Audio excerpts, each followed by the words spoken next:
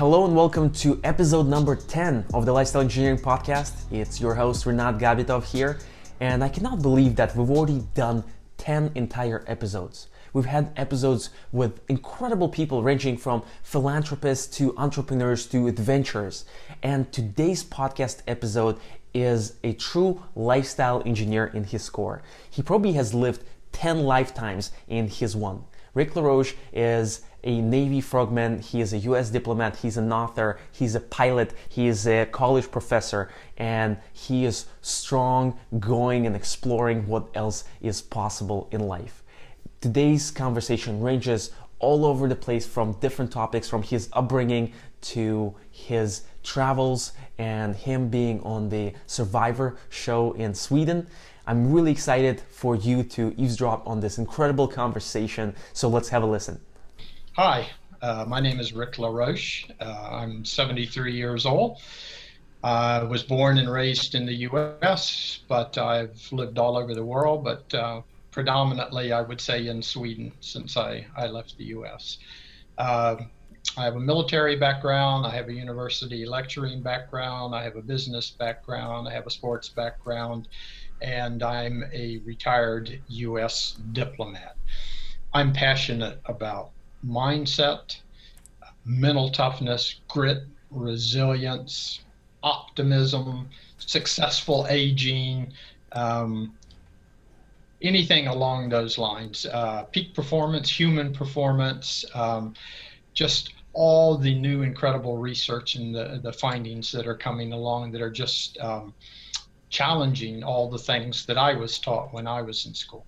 I'm really excited to have you on. Thank you so much for coming on. It took us a little bit of time to get set up and a couple weeks to also get this episode scheduled. But I'm really excited to have this conversation because you and we initially connected through a program on peak performance called Zero to Dangerous, right? And I saw you share, and we were evaluating, I think, on a scale from 0 to 10, how aligned we are and how well we perform and everything. And that led me to really looking into your background, and I realized, whoa, you're a Navy SEAL, a survival show as well. So I'm really excited for this. No, that's a fantastic program, that Zero to Dangerous. I thoroughly enjoyed that. And I didn't know too much about Jamie Wheal and Steven Kotler until I read that book, Stealing Fire, which literally set me on fire. And then I started reading all their older books too and following everything they do. So when I got a chance to do that course, I was absolutely thrilled. Sorry, I'm very honored and humbled because I've looked at some of your podcasts and I see the caliber of people that you have on, and I truly do not think that I fit into that. I mean, these are people with thousands of followers. I don't know that I have any followers anywhere, despite the fact that I do have a blog, but I write mostly for my own interest in the hopes that if one person gets something out of it, I'm happy. Exactly, and that's my philosophy as well. You know, I do these interviews because I'm just a curious person, excited to learn perspectives of different people, their lives, how they think, what their belief systems look like. And more recently, I've been reflecting on the fact that if a post has more views versus the other one that has very little views, it doesn't mean that the post with a lot of traction is more true than the one without. So right now we're living in the era when it's really difficult to distinguish what's actually true and what's not. There's so much information. Recording stuff is so easy. Publishing stuff is so easy. Anybody can start a podcast. Anybody can start a YouTube channel.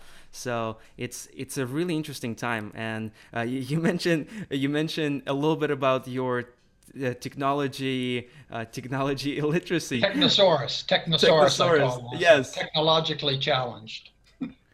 I would imagine it's actually revelating things in so many ways because you don't get distracted as many of us do. Younger people, you know, and folks that are born with phones, it's so difficult for us just to keep concentration.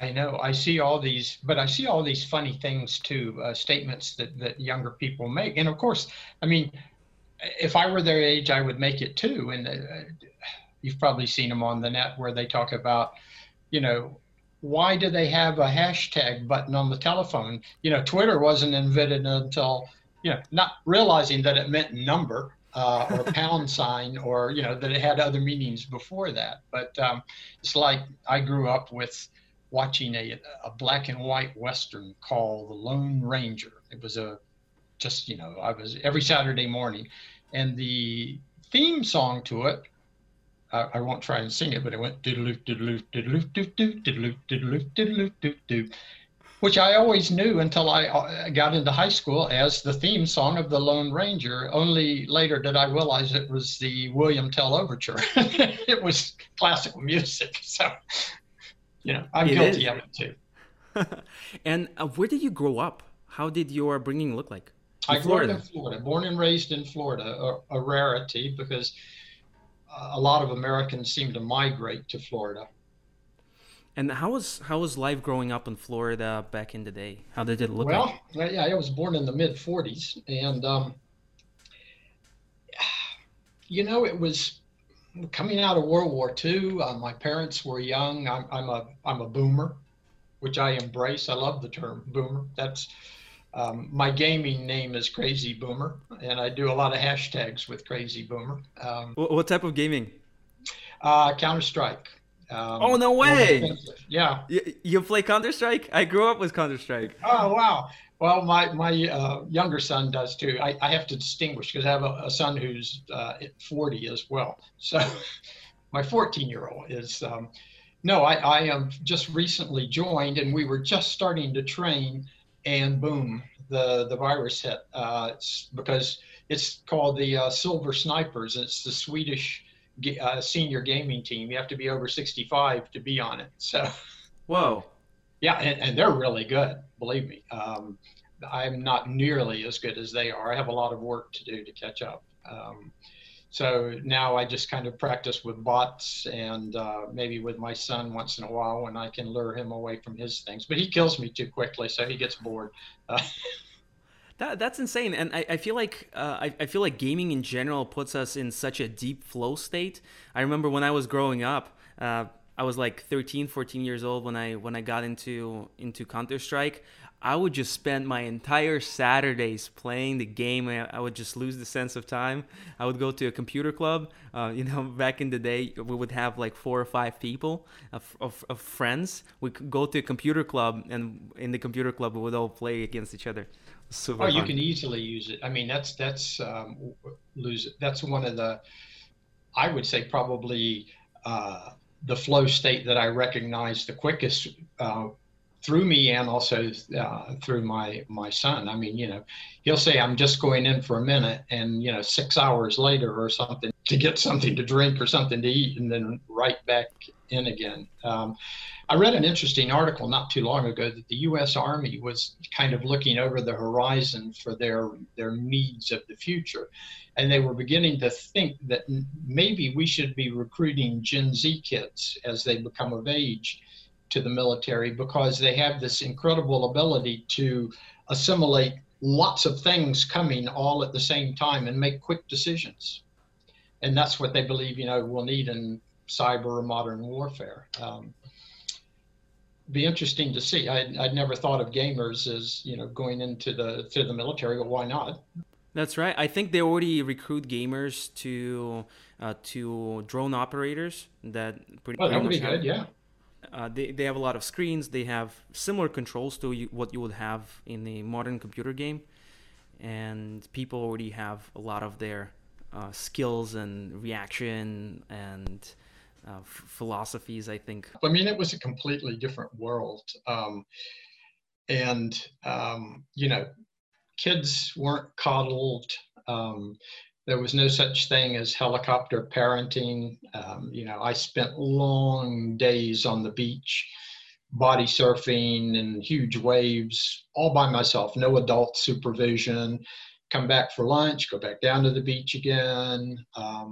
Just kind of you learn to flex your wings you hurt yourself, you learned what hurt and how to avoid it, and you failed, more importantly, I think, tons of times.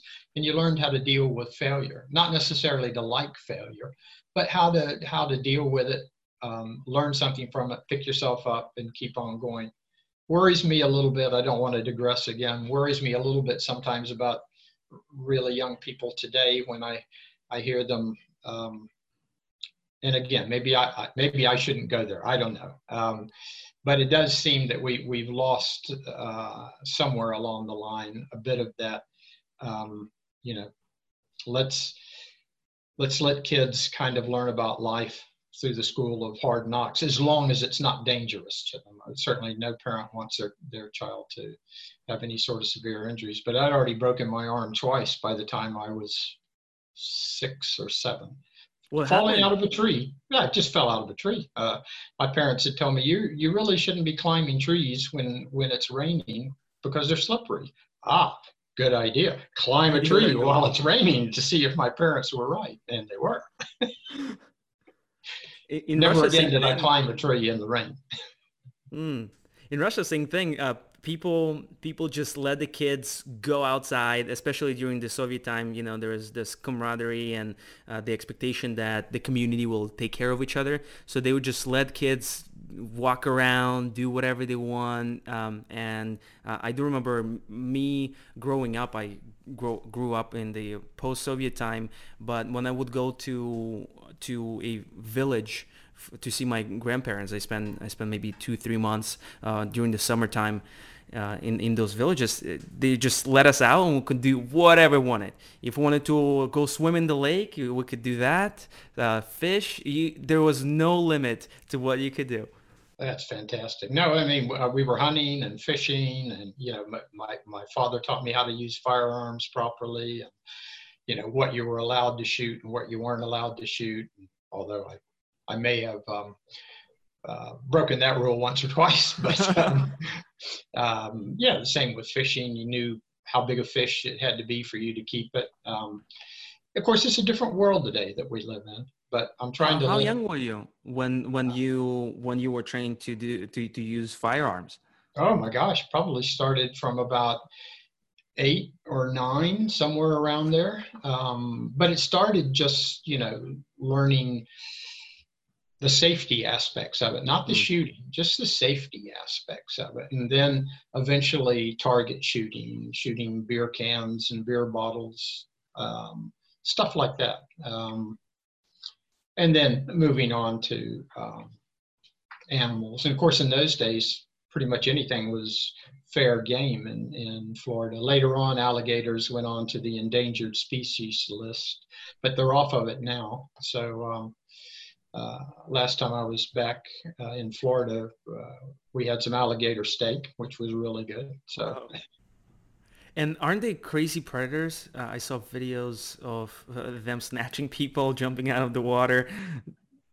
gosh, I mean, it's so hard to generalize about them. I mean, they are predators. There's no doubt about that. You can never lose sight of that. People want to go up and get their photograph next to them, or just happen to be in the wrong place at the wrong time. When you're growing up in Florida, you learn these things like, where there's still murky water. You don't want to just sit there at the edge. There might be something just underneath the surface waiting, for something to come along. Or snakes, for example. Florida has 4 or 5 different types of venomous snakes. There's one called the coral snake, and one called I can't remember what it's called, but they have the same color stripings. They're red, yellow, and black. So what you have to learn is the two colors together. So we learn as little kids, when you go outside, a red stripe next to a black stripe. Red and black, friendly to Jack. Red and yellow, kill a fellow. So you could instantly look at the snake and know, oh, nope, I'm getting away from this one, or that one's okay. I think that's exactly the problem of letting kids play around in Florida. You have alligators, you have venomous snakes, Water probably moccasins, copperheads, rattlesnakes, yeah. that's why me me walking around in Russia that was chill. You know, we don't have bears walking around, despite this stereotype. I would imagine I would imagine it's not the best thing Our for bears were parents. small bears. They weren't like you find in the Rockies or up north in Canada and places like that. Very small bears, but bears nonetheless. So yeah, And so growing up like that, and also we kind of had instilled in our minds very early on that anything was possible. You know, there were jobs galore. There were just everything was wide open. Um, you didn't seem to feel any boundaries to what you could do if you wanted to do it, and you were willing to do the hard work to get there. what do you think created that mindset in people? Geez, I don't know. Well, obviously, a booming economy had to help. Um, I think the fact that our parents had just come home from a war. Um, I don't know if your parents were or your grandparents, but and I know the Soviet Union lost a heck of a lot more people than the United States did in World War II, and that aspect gets lost in history a lot of times. But I don't know. It just seemed like everything was possible, and it was a very contagious mindset. It took a while for me to pick it up because I was a poor student, as I mentioned, really, really bad. If they had had all of these acronyms that they have today, I certainly would have been at least one of them. Not sure which one, if not more than one or two, because I was, my teachers were always complaining. Either I didn't pay attention or I didn't sit still or I worked too fast and then disturbed all the rest of the class. And it was like, Um, but eventually, you figure it out. And what were you thinking about your life when you were younger? I would imagine when the grades are not a top priority, they were definitely not a top priority for me. I didn't have any vision for my life. I was just a kid, you know, playing video games and living in the moment. And at one point, something changed, and for me, it was reading a book on personal development and getting my first plan, life mission. I had certain things like climb Mountain Everest, make $1 million, and run an Ironman. Those were like very generic goals I had set up for myself at like 14 or 15. But even with those goals, I wanted to get my things together. I wanted to really advance towards them, and that's what got me moving, really got me to climb out of just wasting my life playing video games, hanging out, and doing whatever. Was there a moment like this in your life? Yeah, I probably didn't have as concrete goals as you did. I mean, sports was the big thing for me. I was lucky enough to be reasonably good in sports, and that kind of kept me in good standing in school. In particular, swimming. I was a very good competitive swimmer. That helped a lot. That gave me some goals. But as far as knowing what I wanted to be when I was an adult, it was just too far in the future. I did see a movie. I think it was came out in 1957, and it was called The Frogmen with Richard Widmark. And that kind of really inspired me. I must have been 10 or 11 years old at that point. And I think that I saw it and thought, wow, that's cool. I'd like to do that. And it just percolated in the back of my mind. It's not that I thought about it all the time and went through life saying, it was not until I got into the Navy that I then started thinking more about it. But yeah, that, and eventually, of course, I guess maybe in the 11th grade, 11 out of 12 grades, I started having better grades, and then university was a priority for me. I wanted to go to university. But these were short-term goals. I mean, goal setting is super important, as you know, but I didn't know that much about goal setting in those days. I think, like you, I kind of lived in the moment. What did you want to study in college? Well, interesting that you should ask me that. I didn't have a clue. I was surprised that I got into university. There was no internet in those days, of course. So you stood in line and, to register. And as I got closer and closer to the woman sitting there, taking all the information, I heard her ask the fellow in front of me, and what's going to be your major? And I thought, oh, shit. I haven't got a clue. I don't even know what they offer here. I hadn't even looked at a school catalog. So he said business administration. So I immediately said business administration, which was a horrible mistake because that led me to dropping out after just a couple of months because it was not me. I couldn't deal with it. Later on, I enjoyed business, but at that point, no, it was total failure for me. And what was the frame of thinking back in the day? Right now, it seems like people associate success with going to college. If you do not get that degree that will end up costing you $200,000, then you will amount to nothing in life. What was it like back then? The pressure was different. The pressure back then was a high school degree.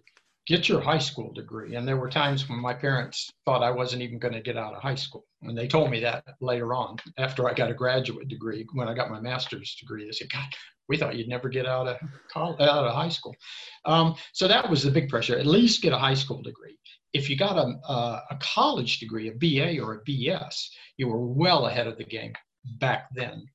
Today, I mean, you probably need, unless you're in some sort of IT or I don't know, there must be a lot of things I'm unaware of where you don't necessarily need a college degree, but otherwise you probably need at least a master's degree today. I'm speculating. I'm not an expert in that field. I don't really know. I just know back then I wanted to get a college degree. Well, right now it doesn't seem like you need to get a degree at all in many cases because your first job is going to determine your second job. So as long as you get that first job, as long as you have performance, experience, whatever it is, then nobody cares about what degree you have in my experience. That's true. Your first job proves you're hireable. Somebody was willing to bet on you. And then you move on from there. My degrees, my undergraduate and graduate degrees are in geography and political geography. And I remember my father saying, what are you going to do with that? And I said, I don't know, but I like it. And if I'm going to study it, study something, I want to study something I like and not get tied to a job, which is interesting because when I joined the State Department to become a diplomat, more than 50% of the people in my class were attorneys, and they had gone to law school because dad was a lawyer or mom was a lawyer, and that was just kind of what they were expected to do. And they spent all that time and money in law school and worked for a few years and said, oh God, I hate it. And I'm sure that can apply to a lot of other professions. I'm not trash talking attorneys. My daughter-in-law has a law degree, so. Well, it seems like at every point of time in the world, there is just a path that a society wants to follow. Go to college, get a job, and then you'll be successful, get a house, get a mortgage, get kids, plant a tree, all that kind of the standard stack. And with people who occupy the political offices, it's usually, okay, you need to become a lawyer, you need to practice a little bit, and then you can actually become whatever it is that you want to become in the political realm. Yeah, it's funny you mentioned that, plant a tree. When I was in the third grade, we had something called Arbor Day, which was like a day for trees and nature. And my school went out and we planted a whole forest of pine trees. And every time I go back, I look at these things and they're huge now. And I think, wow, I planted that thing. It was about that big, So yeah, not planting trees probably the way you meant, but no. I have a hard time comparing the way it was to the way we do things today. I mean, there's so much information available. it's so quick to find out things. You've got all the libraries of the world at your fingertips. Move here, move there, get this information. It's like a tsunami that washes over you. We didn't have that. So maybe life was a lot simpler in that respect. There were no, as I call them, WMDs, weapons of mass distraction, not destruction, other than maybe TV. And even TV, wasn't on that much. So or didn't broadcast that much. And probably not as much content to pick from. Right now you can just pretty much be enslaved to a computer or to television for so long. There's this concept of binge watching that is very, very It's popular. going on right now. I do not know how people. Yeah, people, especially right now during the lockdown. Yeah, people just spend like their entire days watching a TV show. And the really interesting thing is that relatively recently they figured out the human triggers and how to get them hooked, how to feed them this dopamine so that they keep clicking, keep watching, keep doing stuff. And they're billion-dollar companies that engineer this. So it's very sad that although we have so much information, we also do not get to be present, do not get to really think, just consume. Yeah, dopamine's great stuff. I love it. I even tell my younger son, when he's in school and he does well on a test, I said, didn't that feel good when the teacher, said, Sean, you've, got an A on this? He goes, yeah. And I said, that's a dopamine dump. I said, you want to get your dopamine dumps when you can. And then, of course, you open up a can of worms. What's dopamine? But yeah, no, we all like it. It's potent, along with the other neurochemicals that come flooding down for various things. But how do you transition? I want to get back a little bit to your education and what you thought your life would be. So you were in the line figuring out what major you would be. You picked business because the guy in front of you said business, and it just seemed like something you could do. You said you dropped out 3 months later from that program. 3 months. I'd say more like 2 months, and I still lived at home because I went to a local university, the University of South Florida in Tampa. And so, I got up every morning and drove off and, came back at some point in time. But I just stopped going to classes. I couldn't handle it. So I was too much of a coward to tell my parents I dropped out. So I'd still leave at the same time, but I'd go to the beach. So, my tan kept getting deeper and deeper and darker and darker. And finally, my dad sat me down and said, are you still going to school? And I thought, oh, crap. I said, no, I'm not. I stopped back in whenever it was, October. And he said, okay. He said,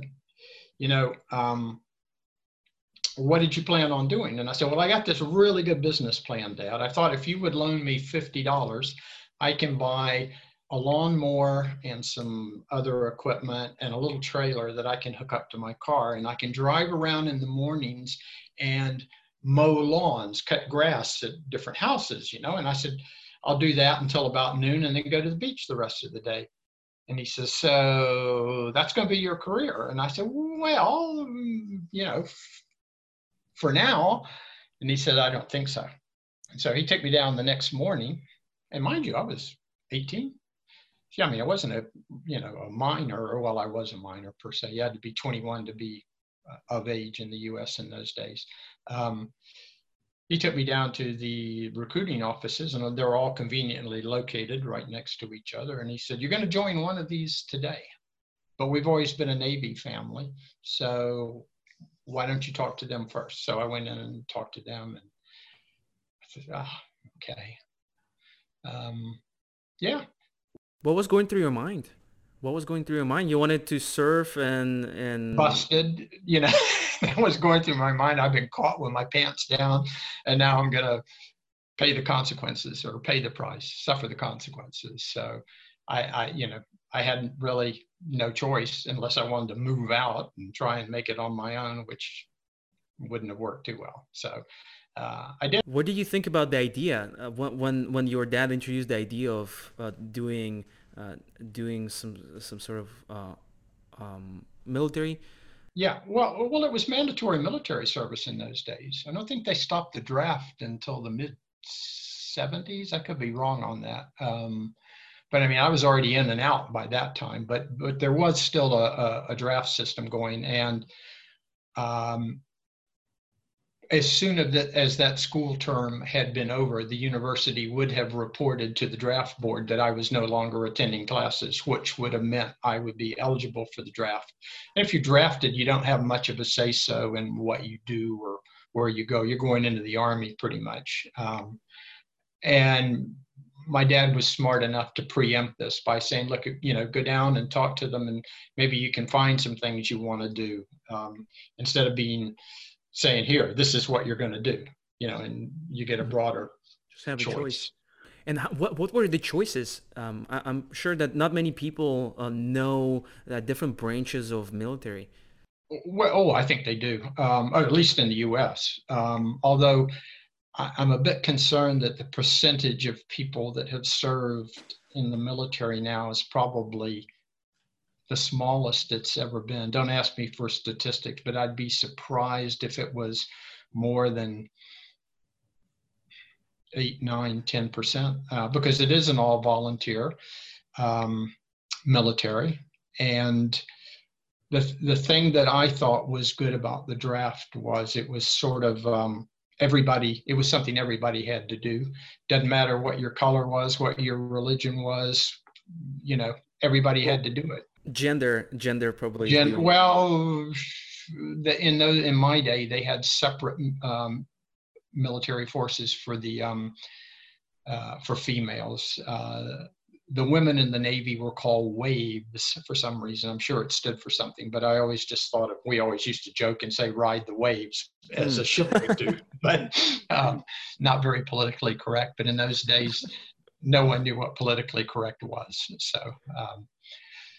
and that would lead off to a whole nother rabbit hole, which I won't go down. But yeah,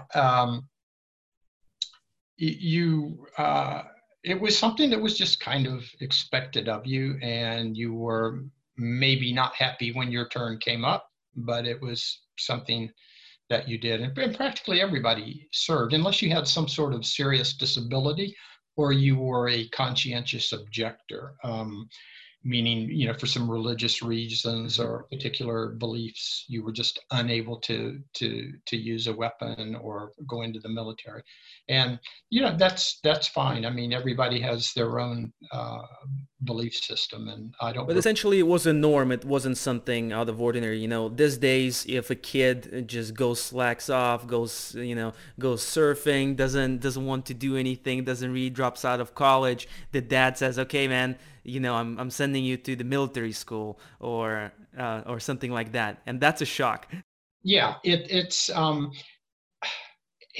I suppose the parent can threaten to do it, but there is no formal mechanism that will call them in, like a draft, Mm. because the draft was abolished, as I said, sometime I think in the mid '70s. The thing I liked about the draft was that it, as I said, it cut through all areas and all of society and all classes. For example, growing up in the deep South, my schools were never integrated. I had never gone to school with a black person in my life. Knew lots of them from the Really? neighborhood and stuff, but we didn't go to the same schools and through sports. But it was first in the Navy that, you know, we were all living together and everything. And you suddenly realize, what's the big deal? You know, why do people say they're horrible, or why do people say, oh, they can't do this? They're just like me, you know. Um, so it's a good equalizer for everybody. It puts you all on the same level, and then lets you kind of build yourself back up again. And because of that, it gets people who come into the military, no matter what branch, who would not have joined on their own free will. but now that they're in, have found, hey, it's something I can do, and they stay in. So I coming, didn't make a career out of it, but I know lots of people that did, and they went in not intending to make a career out of it, but they did. coming back to that drafts table or area, your dad told you talk to the Navy guys first. How did the conversation go? What did you ask? Well, I didn't really have anything to offer them except a pulse. Uh, and I was out of high school. I had a degree, a high school degree, and just a couple of months of college. Um, what they offered me that appealed to me was the ability to get out from where I was and see a greater part of the world. I traveled a little bit in the U.S. When I was in school, gone to different places, gone out to California from Florida, and that was like going to the moon to me in those days. It was completely different. Whereas I don't know, maybe I didn't give the other branches a fair shake. I just kind of liked the idea of, go out and go around the world and see different countries and cultures and things. So I ended up just signing with the first ones I talked to, and also because the family had been a Navy. I'd had a admiral in the family somewhere, and my dad had been in the Navy, and just I don't know. It just felt I go a lot with my gut feeling, and my gut feeling said, "Yep, this is what you want to do." Now, once I left and went to boot camp, my gut feeling was, "Oh man, why did you do this?" And but that's part of being homesick, being afraid, being scared.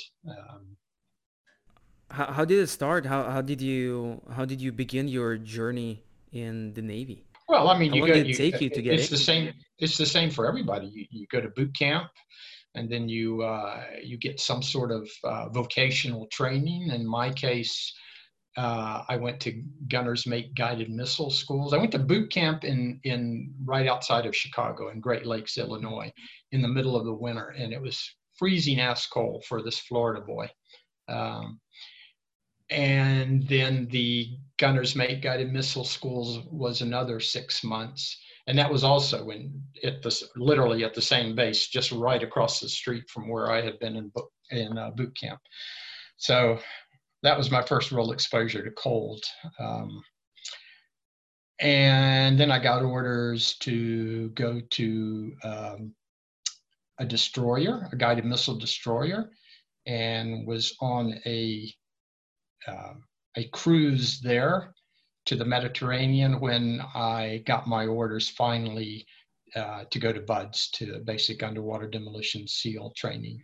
You get And your I had, orders to go to yeah, Buds. but no, but I had applied for it and taken the test a couple of times, and I never knew what happened. In boot camp, we were sitting in the chow hall one day, and or in other words, in the cafeteria, they call it a DIFAC or a DFAC now or something, dining facility, but we called it the chow hall. And in came 4 or 5 guys in dark blue tight fitting t-shirts and jump boots. I mean, they just didn't look Navy. I thought at first they were Marines. And so I asked the guy next to me, I said, "Who are those guys?" And he goes, "Yeah." He says, "Those are frogmen." And then it dawned on me, the movie, The Frogmen. I said, "No way." And he said, "Yeah." And I said, "So what are they doing here in Chicago?" And he said, "They're recruiting." So I signed up to take the test. I passed the test, which was not a really hard test. I mean, anybody in reasonably good shape could do it. It was running and swimming and pull-ups, push-ups, sit-ups, et cetera, all within a certain time period. Waited for I was told then that I would get orders at the end of boot camp. So when they read out my orders and said I was going to Gunner's Mate Guided Missile School, I was shocked, and I went up to the guy and I said, "There must be a mistake." And he goes, "No, the Navy doesn't make any mistakes, son. You're going to Gunner's Mate Guided Missile School." So any rate, off I went because you got no choice in the matter. And then And another group as far came as I over. know, a quick question. As far as I know, the back in the day, the number of people who were Navy SEALs who didn't end up coming home was staggering because a lot of Navy SEALs they were on the beaches during the Second World War during the invasion of France. I might be wrong. So the mortality rate was insane. You're Did right. did you know what it meant to be a Navy SEAL and what that implied? Well, let's get the terminology right. In World War II, it was Underwater Demolition Team, UDTs. And they were called the Naked Warriors because literally they swam up on the beaches there to ahead of the amphibious invasions to remove the obstacles from the shallow water so the landing crafts could come in, and even up on the beach. And don't quote me on this because I'm not 100% sure, but somewhere I think it was on one of these invasions that was close to a 50% mortality rate. And I mean, they didn't carry weapons, they had a knife. So they would go up, set their charges, and then Whoa. swim back off into the sea. And no, I had no real comprehension of that part. I had seen the movie. That was a Hollywood production, which was, and most of the, if I remember correctly, most of the movie was about what took place in the Pacific, not what took place in Europe. So no, but I mean, I knew it was naval special warfare, and you know, and every branch of the military has their special forces, and I have great respect for all of them. And when you applied, what did you have in mind? I didn't want to end up sitting on a ship, um, you know, just tinkering with guided missiles and trying to fix them. And yeah, it just didn't seem all that exciting. I wanted to do something else. That's what I had in mind. Nothing really concrete. Not I'm going to go here or I'm going to do that or I'm going to be this. I think mainly, yeah, it seemed exciting. The movie influenced me when I was young, and I saw it as a great opportunity to get out of uh, what we call the fleet. In other words, riding ships all the time. Of course, back in those days, you would end up riding ships anyway. Your platoon would go back on a med cruise or go on a North Atlantic cruise or somewhere else. Or if you were a West Coast team, you'd make different cruises. So it was it was the right thing to do. I maybe sometimes second guess what would have happened had I stayed in longer. But I didn't. So, you know, it's everything has worked out well. I've got friends who made careers out of it, and we're still in touch with my old swim buddy, well after 50 years of graduating from BUD/S. I went through class 39 on the East Coast in Little Creek, Virginia. Um, in those days, we had training on two coasts, and I think sometime maybe in the late 70s. Again, I'm not sure. They consolidated all the training to Coronado in San Diego, which I'd love made to sense. learn. I'd love to learn a little bit more about the BUDS program. It's considered one of the most difficult things you can do as a human, both physically and mentally. How did Class 39 look like back in the Well, day? okay, class 39 was a large class. I think we had close to 250 people who began. Um, well, let me regress just a little bit because I said I applied for it again in Gunner's Mate Guided Missile School. Passed the test, was told I would get orders, but didn't. I got orders to go to this ship. So when I got to the ship was based in Norfolk, which is not far at all from Little Creek Amphibious Base, maybe 20 or 30 miles. So I thought, great, the first time I get an opportunity, I can go straight to the base where BUD/S is and say, hey, what happened? I passed the test twice. Where are my orders? You know, so I asked the officer when I came on board, when do you think I can get some liberty, get some permission to go to Little Creek? He said, in 6 months. And I said, what? Why so long? And he said, because we're getting underway for a Mediterranean cruise tomorrow morning. So I thought, the universe is working against me. It's just not going to work. But at any rate, the orders finally came through when I was in Istanbul, Turkey, and they flew me back and I started. So it's different today, and they write a lot more about it today. It's more well documented. They've made movies about it. And I think the History Channel even has a documentary for a class. It's changed a lot. It's evolved a lot. So the story I'll tell you now was what it was like when I went through. And I arrived there really in poor shape because I'd been on board a ship. I hadn't been running. I hadn't been swimming. Don't you have gyms on the ships? Or sorry, no, not in those days. Are you kidding? Yeah, if you wanted to work out, it would be lifting a projectile and moving it over to where one of the big, artillery, or not artillery, but one of the big cannons on the ship would be, and then moving it back. They weighed a ton, but nobody would do that in their right mind. No, there was nowhere to work out. I suppose you could do sit-ups and push-ups and find somewhere to do pull-ups, but all of those young bucks with so much energy in them sitting sitting on the ship. Yeah, well, you saved all that energy for when you came to a port and you went ashore to have fun. With the waves, we always right? used to feel so sorry for the Russian sailors because every once in a while we'd be in the same port as a Soviet ship would pull in. And they were always, we were left footloose and fancy free, go have fun, be back by this time, stay out of jail, basically. And they were all in groups and were taken to museums and cultural sites and, which, different strokes for different folks. But I felt like these are young guys our age. I bet they'd like to be doing this too. Yeah. So you just had complete freedom back in the day where the Russians would have like a cultural program. Well, it seemed that way. It seemed they went to museums, they went to the cultural sites, we went to the bars, we did see some cultural sites too. But I mean, you're 19 years old, you're not that interested. Were you allowed to drink? Off the ship, yeah. The U.S. Navy was a dry Navy. I believe it still is.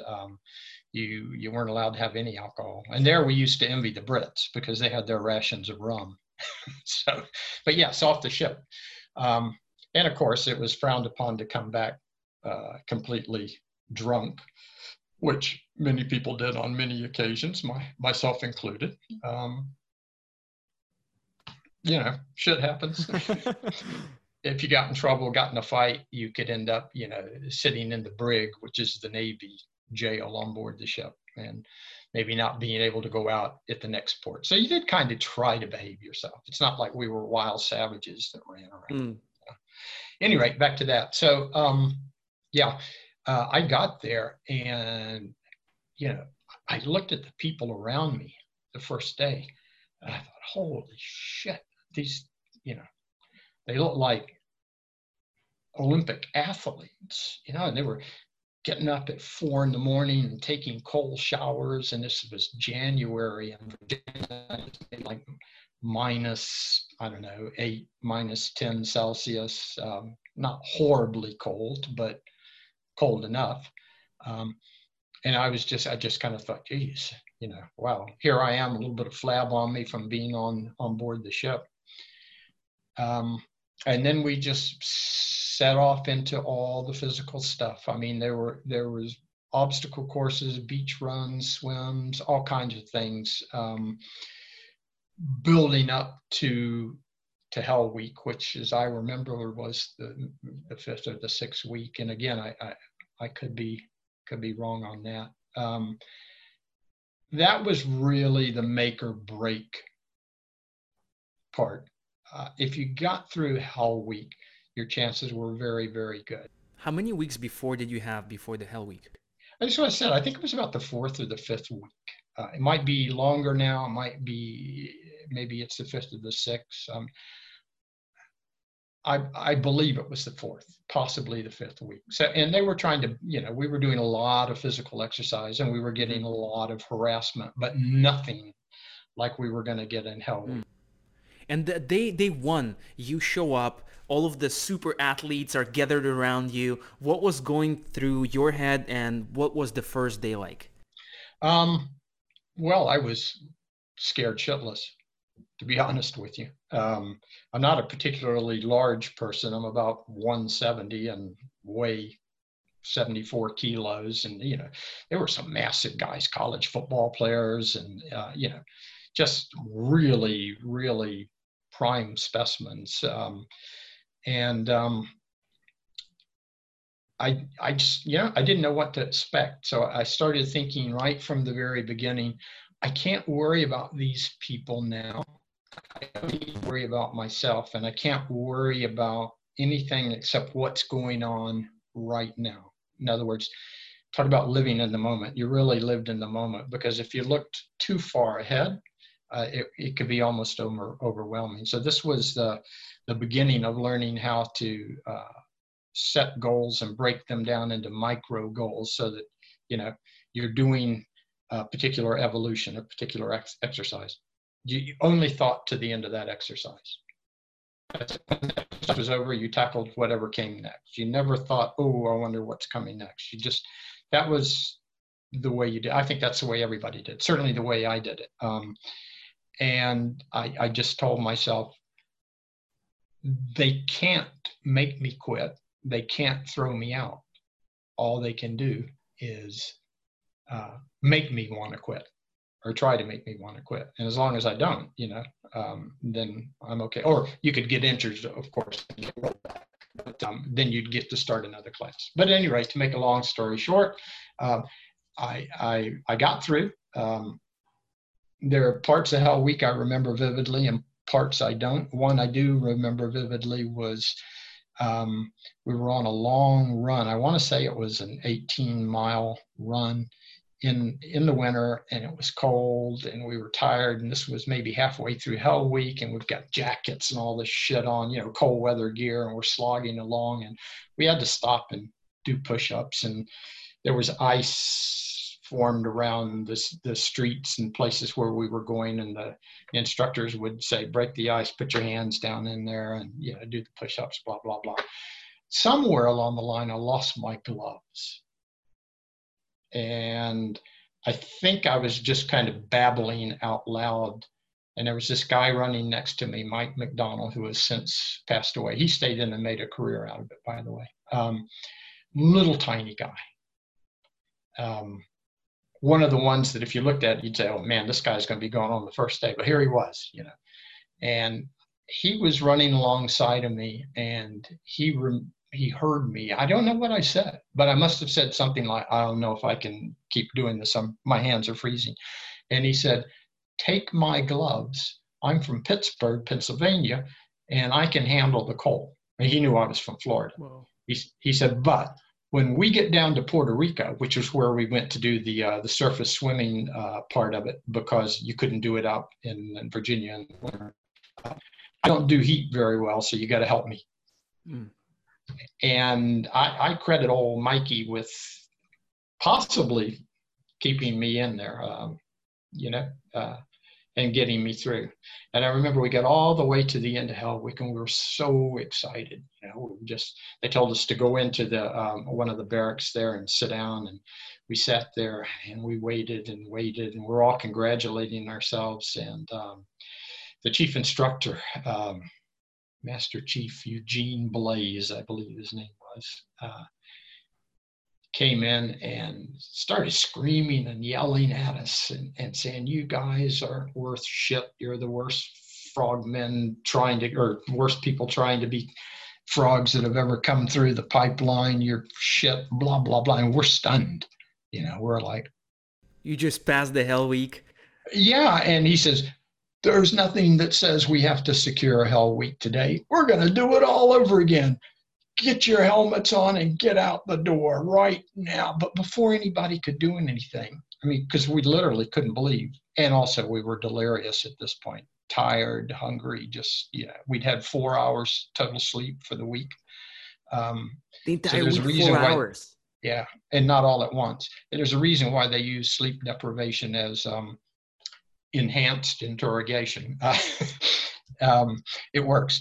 Um, but before we could do anything, one guy got up and quit and walked out. Now, keep this in mind. He had just finished Hell Week, but the thought of doing another one crushed him mentally, and he quit. And as soon as he walked out the door, Chief Blaze said, I was just kidding. Hell Week is secured. I can usually get somebody right at the very end. So, when we talk about these things, and I don't talk about it too much, but I do tell people it's more up here.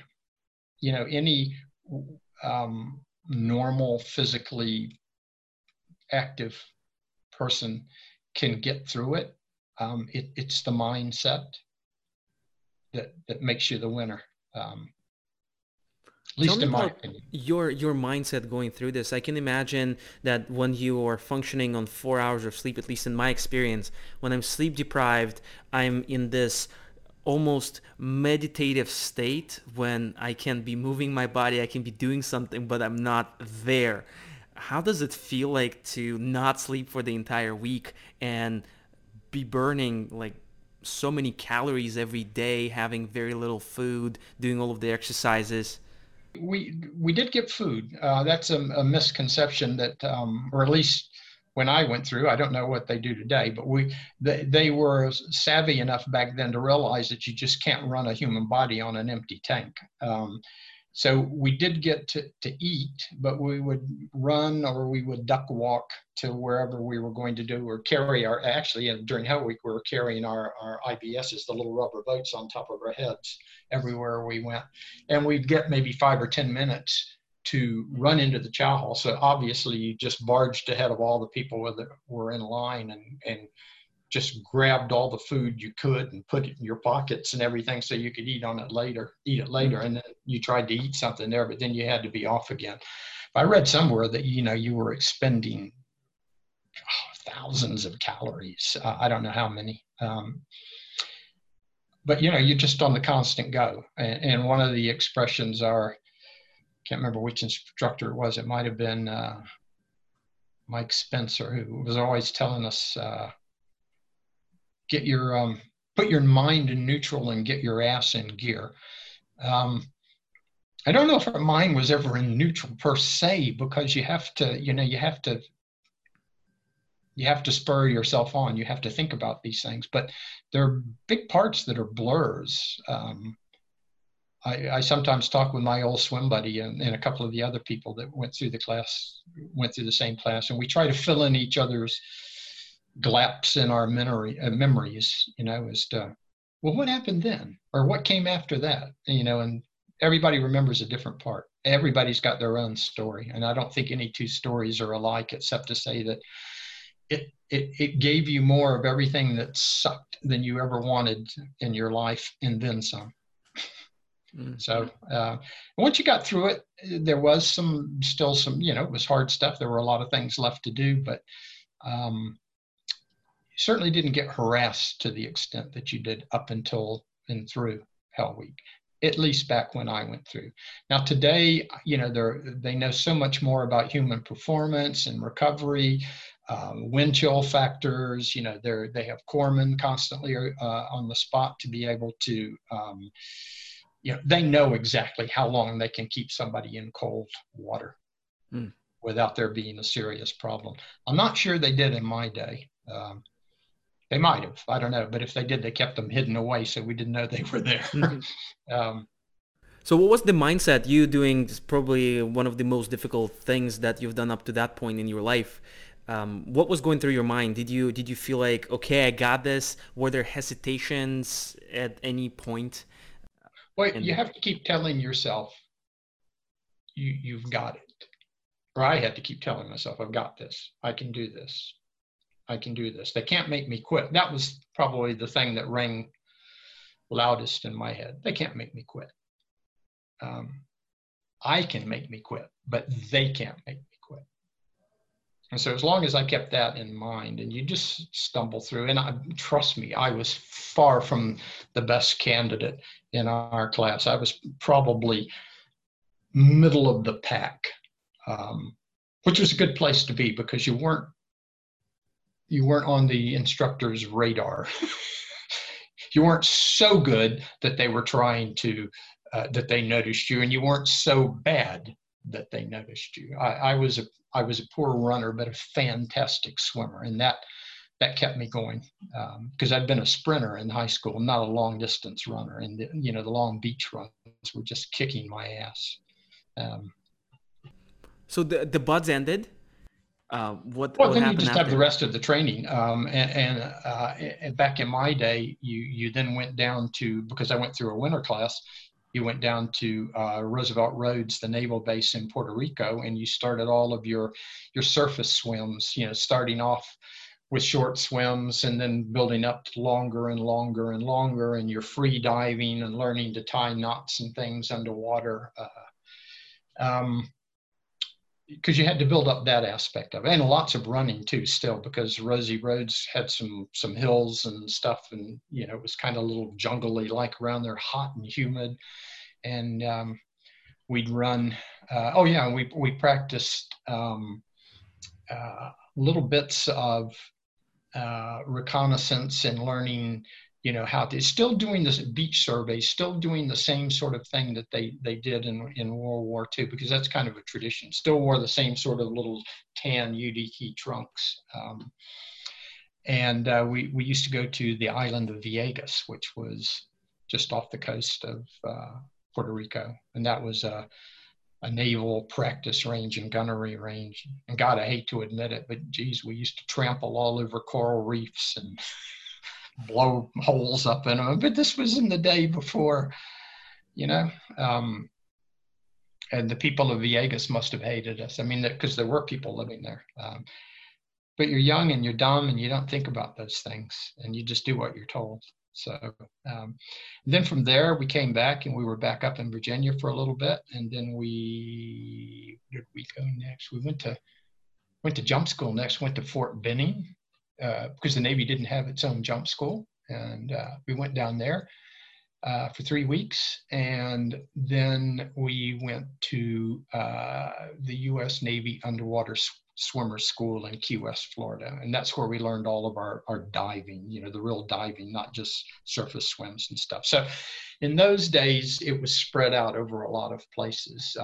Today, you get all of that through the different phases, I believe, at BUD/S in Coronado, phase 1, 2, and 3. And they even added extra qualifications onto training, more than we had. I mean, the guys today are like super heroes compared to us. We were pretty primitive. I probably wouldn't discount what you did there that easily. I can imagine, special forces is extremely difficult at any point of time to go through, like the training. Well, the interesting thing is, we got to operate with some different people at different times from different countries. But when I was in Iraq in 2004 as a diplomat, my personal security detail was made up of several SEALs, ex-SEALs. They had gotten out of the Navy. Some Army Rangers, a guy from the Polish Special Forces. I think they were called GROM. I don't know for sure. He was really good. And we had several SAS people, both British and Australian and New Zealand, all ex-military. Oh, and we had PJs, and combat controllers, the Air Force Special Forces. We had some ex-Marines too, Marine Force Recon, just different, and it was interesting to see that the mindset, and let me just speculate wildly and say, if we had Spetsnaz people in there, we'd probably have found out it was all the same mindset. We all thought a lot alike. And I really enjoyed What was that that. mindset? What do you think that was that separates those people? It's just that never give up, can-do attitude, refuse to give up, stay in the fight. Nobody can make you quit but you. Do you think it's a learned thing? Okay, definitely. I don't think it's necessarily something you're born with. I mean, they talk a lot today, the buzzwords about growth mindsets and static Mm-hmm. mindsets. And if you can change from a static mindset to a growth mindset, then I believe you can learn anything you put your mind to. But you got to decide you really want to do it. And this is where I get into issues when I'm talking with people. And I say, no, you just have to decide. You have to make that choice that this is what I want to do. Whatever it is you're talking about, it doesn't have to be in the military. It could be in business. It could be in life. It could be changing professions. It could be, like you said, this is what I want to do. I'm going to do this, this, and this. And you may not do the things that you set out to do. You may not do all of them, but eventually you might. It could take time. I think those decisions, they require confidence. I need to have belief in myself in order to say, okay, I'm deciding to do it. I'm actually going to start out. But for a lot of folks, they're sitting on their couch that for the last, I know how many years, have been binge watching TV series, eating ice cream, and not doing any personal development, not running, not doing anything whatsoever. It's a lot more challenging to say, okay, I decide to change my life around, because they don't have that confidence. There are a lot more distractions today, undoubtedly. I think probably the first step is you've really got to know yourself. You got to know your strengths, your weaknesses, your dislikes, your likes, because everybody's got a full range of them. I know my weaknesses. I know my strengths. I know what I like. I know what I dislike. I know what pushes my buttons, and if I feel like I'm coming into a situation where I'm likely to get my buttons pushed, I have to really be on guard, especially as a diplomat, during my years as a diplomat, not to get rattled, not to get angry. So you really have to know yourself well. I'm not sure you get to know yourself binge watching TV series and stuff. You do have to challenge yourself. You have to put it out there. And again, you have to learn how to deal with failure. My God, you're going to fail. If I had $1 for every time I failed, I could have retired a long time ago. And that's school, that's business, that's in the military. I mean, you name it. Life. It's all I mean, I'm just finishing. Actually, I thought I was writing my second book, and I realized I couldn't square the circle. I thought there's something wrong with the second book, and I realized I'm writing 2 books at the same time, and I'm trying to put it into one. So I've now split it. So I am writing 2 books at the same time. The second one's called Chasing Life, and the third one is called A Boomer Looks Back. And it's kind of reflecting on my life and my personal experiences. And one of the things I realized at 73 is, the older I get, the less I know. I mean, when I was young, I thought I knew a lot. And it reminds me of that old Mark Twain. I believe it was Mark Twain that said, when I was a teenager, my father was the stupidest man in the world. But by the time I was in my 20s, I was amazed at how much he had learned. So, as you get older, you realize the generations before you still have a lot to give you. That might be something that's missing today. I'm not sure maybe we're trying to give to the younger generations, but we may not be good at doing it.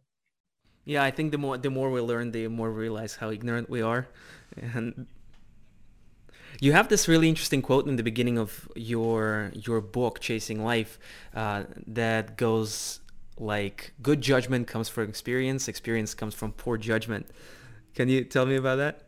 Well, it all goes back to making mistakes. You're going to make mistakes, but if you learn from them, that gives you the experience, one, not to do them again, and to build on them and keep going, so that you're I mean, nobody's perfect. Absolutely not. Least of all me. And I try and, I've tried to instill that in my older son, and I'm working on it in my younger son too, that, you're going to make mistakes, and that you have to understand that there are consequences of actions. And, that when we're young, our brains, the part of the brain that can foresee consequences isn't completely developed. So that's why we do these crazy things. We can't really see the consequences. What were the biggest learnings from your mistakes? Yeah, yeah. Oh God, yeah. I've made so many mistakes. Like I said, if I had $1 for every one, I could have retired years ago. What were the big learnings you can recall right now? Well,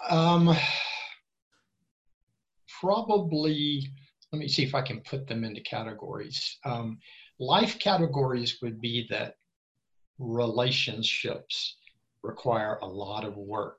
And just like everything else, you can't give up on them. You know, you have to keep working on them. And I'm still doing that. I'm learning more and more as I go along, even at 73. In school, academically, it was more learning how to ask the right questions. If I didn't ask the right questions, I got the wrong answers. In the military, I just wasn't listening to people. You know, I just thought I knew better than they did, and was quickly found out I didn't. Those are some of the first generic life lessons. I've had some other ones that are very private. I probably wouldn't want to have recorded anywhere. I'll keep those to myself to protect the innocent. And I'm not the innocent, but the others were. But yeah, they're. I mean, I had a couple of brushes with the law. Nothing super serious. Spent a night in jail in Spain for being drunk and disorderly and fighting. Whoa. When was that? How long ago was it? That was well after I got out of the Navy. That was we were backpacking around the world for a couple of years. Went to the running of the bulls. No way, Pamplona! I've done that too. That is ridiculous. And well, you know what it's like. I mean, it's just, you know. And I thought, how can they single us out? You know. But the thing was, we had long hair. And this was back in the days of Franco and the Guardia de Sevilla. Well, they're still around, the Guardia de Sevilla, but they were known as being really hardcore police in those days. And they didn't like hippies. And I guess that's what we looked like. Because as soon as we got out of the Navy,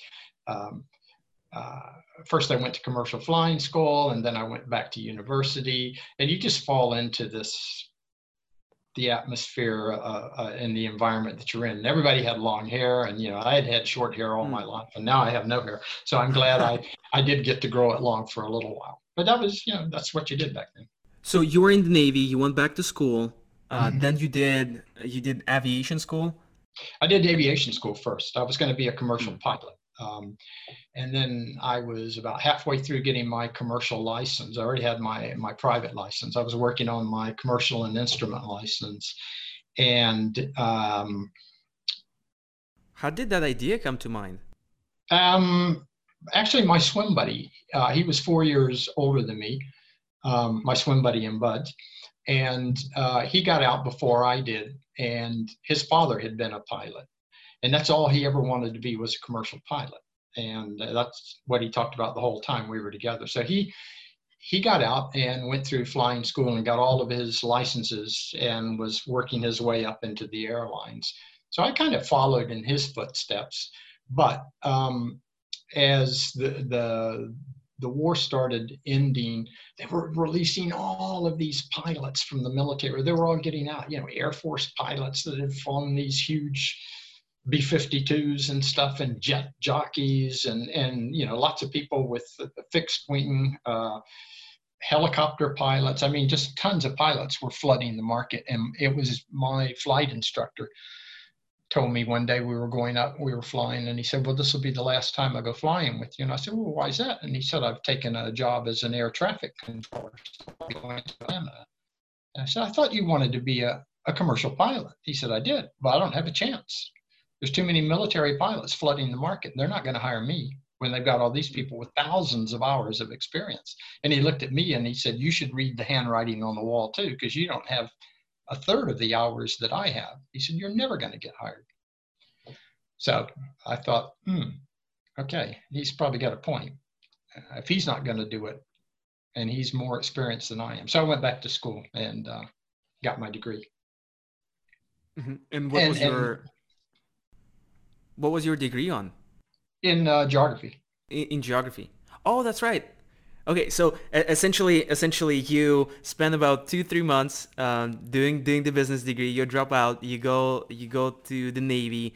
You do Navy SEALs, then and then you go through the flight through the aviation school, and then Partway you through end the up. aviation school. Um, and then dropped out and went back to university. But it was an interesting way I chose the university I was going to. At this time, I was sharing an apartment with another guy who was also going through aviation school. And he didn't necessarily want to be a commercial pilot. He was lucky enough to have been born to very rich parents. And he already had his own 6-seater airplane, which he kept at the airport there. And this is a kid, 22 years old, and a brand new Corvette. That's so cool. Yeah. So when I said, I'm quitting, I'm going to go, back to school somewhere. And he said, where? And I said, well, I don't know. Maybe we were in just north of Miami at this flying school, Burnside Ott. It was in Opelika, Florida. I don't think it exists anymore. And I said, I don't know. I guess I'll go back to Tampa, to the University of South Florida. And he goes, I've been thinking about, he says, I don't need to be a commercial pilot, why don't let's go somewhere else and go to school. And I said, okay, where do you want to go to school? He goes, I don't know. You want to go out west? And I said, yeah. So we threw, the stuff we had in the back of the Corvette and took the money we had. Now he had an allowance, of course. And so it wasn't like he could just dip into, gobs and gobs and gobs of money, but his dad paid for pretty much for everything, but he wanted to be a little bit on his own. So we said we'd start driving west. And when we had $50 a piece left in our pockets, that's where we would stop. So we were coming up on Phoenix, Arizona. And Corvettes drink a lot of gas. And even if gas was cheap in those days, to drive from Florida to Arizona took most of our, and staying in motels and eating and stuff. So anyway, we said, it looks like Phoenix will be the place. So we thought, all right, we got to find jobs, we got to find a place to live, and then we can apply to a school. So as we're approaching Phoenix, we're tuning in radio stations and we hear about this 48-hour rock festival, nonstop, that was going on at a place called Big Surf. And we thought, man, we can't be hearing this right. Big Surf in Arizona. And what it was this artificially created place that generated giant waves and you could surf on them. And it was like a little Hawaii in the middle of Arizona. I don't know if it still exists. At any rate, they were looking for people, to work. So we drove right there. I mean, we didn't have a place to stay yet or anything, and got jobs selling Coke, selling beers, just, whatever they wanted us to do, cleaning up. So we made a fair amount of money in the 48 hours. And then we went looking for a place to stay. And this is where he then eventually had to tap into his dad, because they wanted a first month, the second month, and a deposit, which we didn't have, but his dad forked over the money for us. And then we applied to school and got into school. And so I went to Mesa Community College, and then I got a scholarship, an academic scholarship, believe it or not, dumb student, to Arizona State University, and went to school there.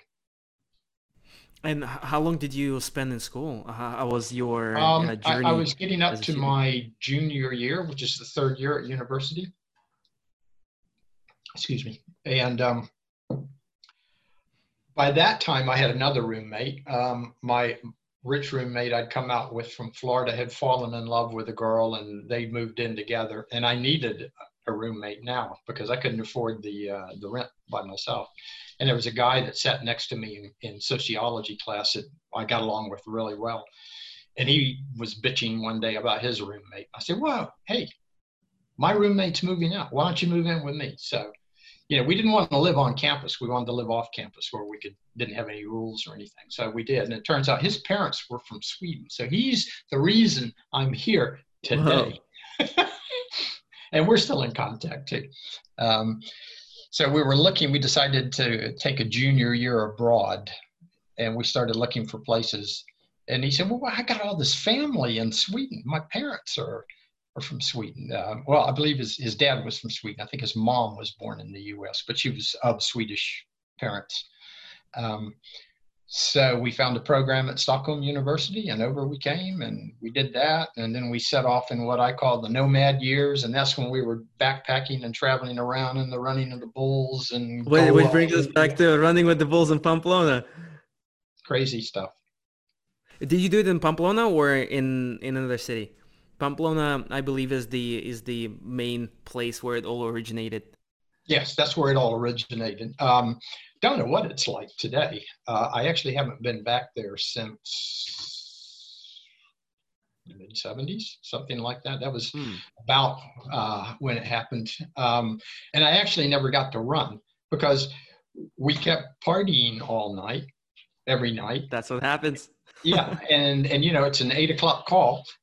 That's Very right. early to get up in the morning, and we kept saying, "Yeah, we'll do it." So the last night we had decided, all right, we're just going to go get something to eat, not drink too much, go back to our campsite and go to bed, and we'll run the last day. That was the And plan. we ended up meeting a couple of the local senoritas, Of course. and one thing led to another, and we got absolutely shit-faced, and that's where we got into the fight with these guys and got arrested. So I spent the last night in the jail in Pamplona there, and they let us out about 9 in the morning. Of course, by then it was too late. I mean, the running itself doesn't take all that long, so never did it. But I thought for some reason the universe didn't want me to. So I'm a big believer in these sort of things.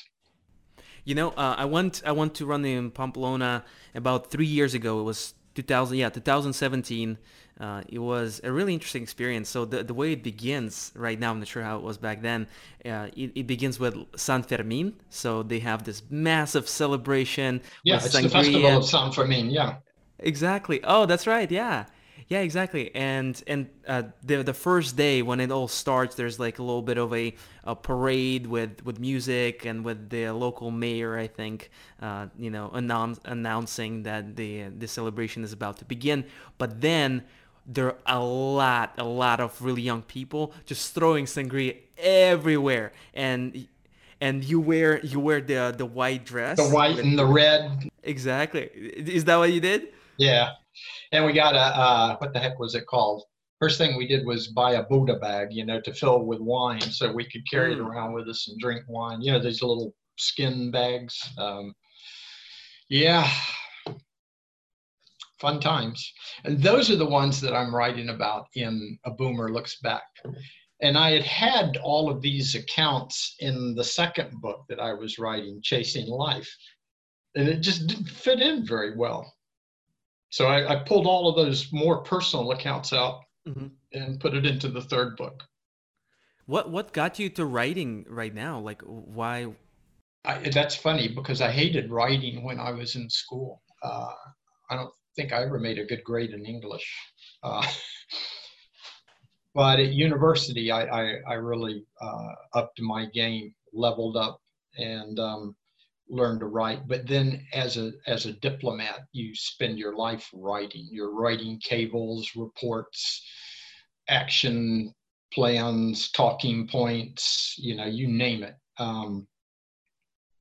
Forward-looking memos, blah, blah, blah. And years of doing that got me back interested in writing again. And then now, I mean, that's really what I do at 73. I write a lot. I was doing public speaking, but there's none of that going on now. I just constantly looking for new adventures and new challenges. I've just applied for one now. I know I don't have a snowball's chance in hell of getting into it, but I work on the old principle: if you don't ask, you don't get. That's right. So I've applied to a new reality show that's going to be here in Sweden.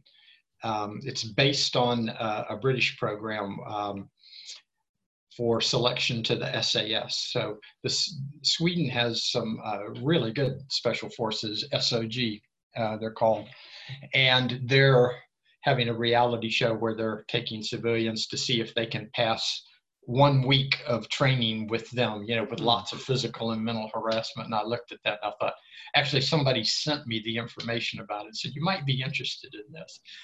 And of course, these are all young. And, in reality, they would probably kick my ass from left to right and every day of the week and twice a day on Sunday. But the old warrior in me wants to try again. So I applied. I haven't heard anything from him, and I'm pretty sure I never will. I would definitely throw you in the mix. With your background, you've done so many fascinating things. But at my age, I looked at they've got a commercial for it on TV, and they're all pretty young people, and I still think I have the mindset. That's the advantage, right? I know I have the mindset. You've done the Swedish version of Survivor. Can you tell me about that? How did that go? And that was fun too. Well, a little lead up to it. First, I'd been working for the multinational force and observers in the Sinai Peninsula in Egypt. And my contract was coming to an end. And what I did down there was we monitored the peace treaty between Israel and Egypt. So we were bouncing back and forth between the two countries, inspecting military bases, making sure that they were staying within their levels they were supposed to be, both sides. Mm-hmm. And my contract ends because I was turning 70, and that was the cap, the age cap. You couldn't work past 70. So I was reading the Swedish newspaper online. My family was back here in Stockholm. And they had this ad saying they were bringing back, they call it Robinson here, like from Robinson Crusoe,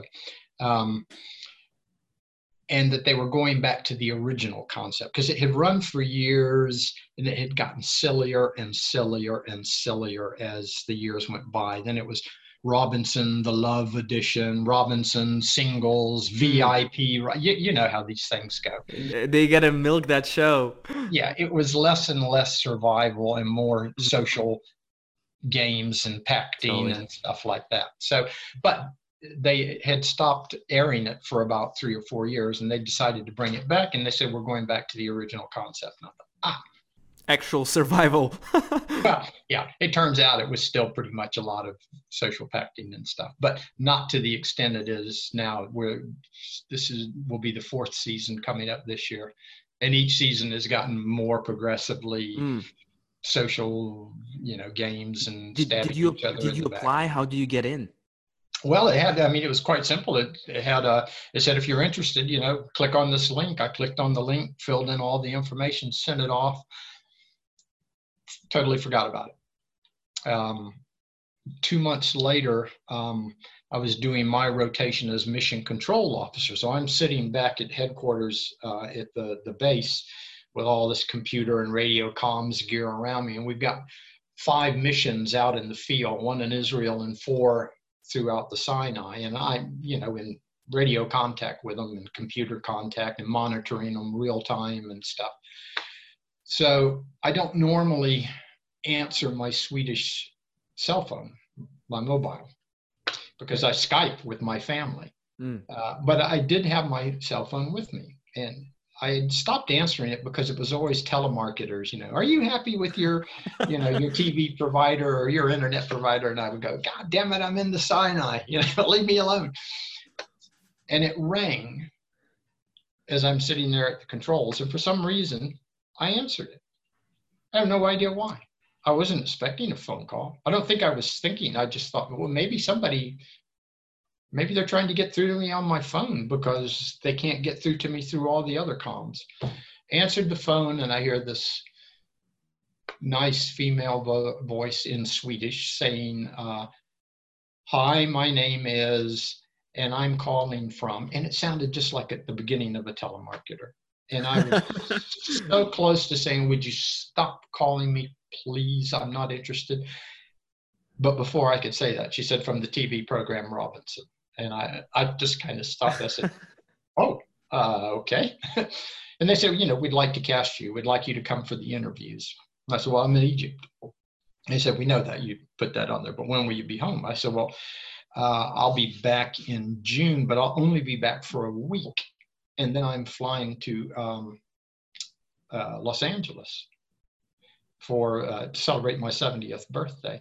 So I've got a week. And they said, all right, we'll schedule you in. So I went to one interview for 2 or 3 hours. And the woman said, okay, so, we'll schedule your next interview for blah, blah, blah. And I said, I'm not going to be here. I'm going to be in Los Angeles. How was the interview like? What did they ask you? Well, they just asked me, they put up a camera. It's just one woman to begin with. Put up a camera and just asked you lots of questions, kind of like we're doing now. Tell me about your life, what you've done.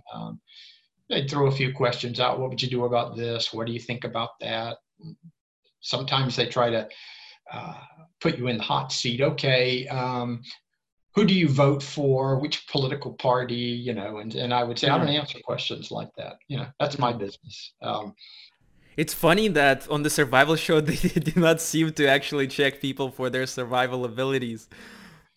Well, no, they don't, apparently, because when I got there, some of the people were, you had to pass a swimming test. And I'd already told them my background. And I said, seriously, you want me to pass the swimming test? And they said, yeah, you have to prove that you can swim 50 meters. And I said, okay.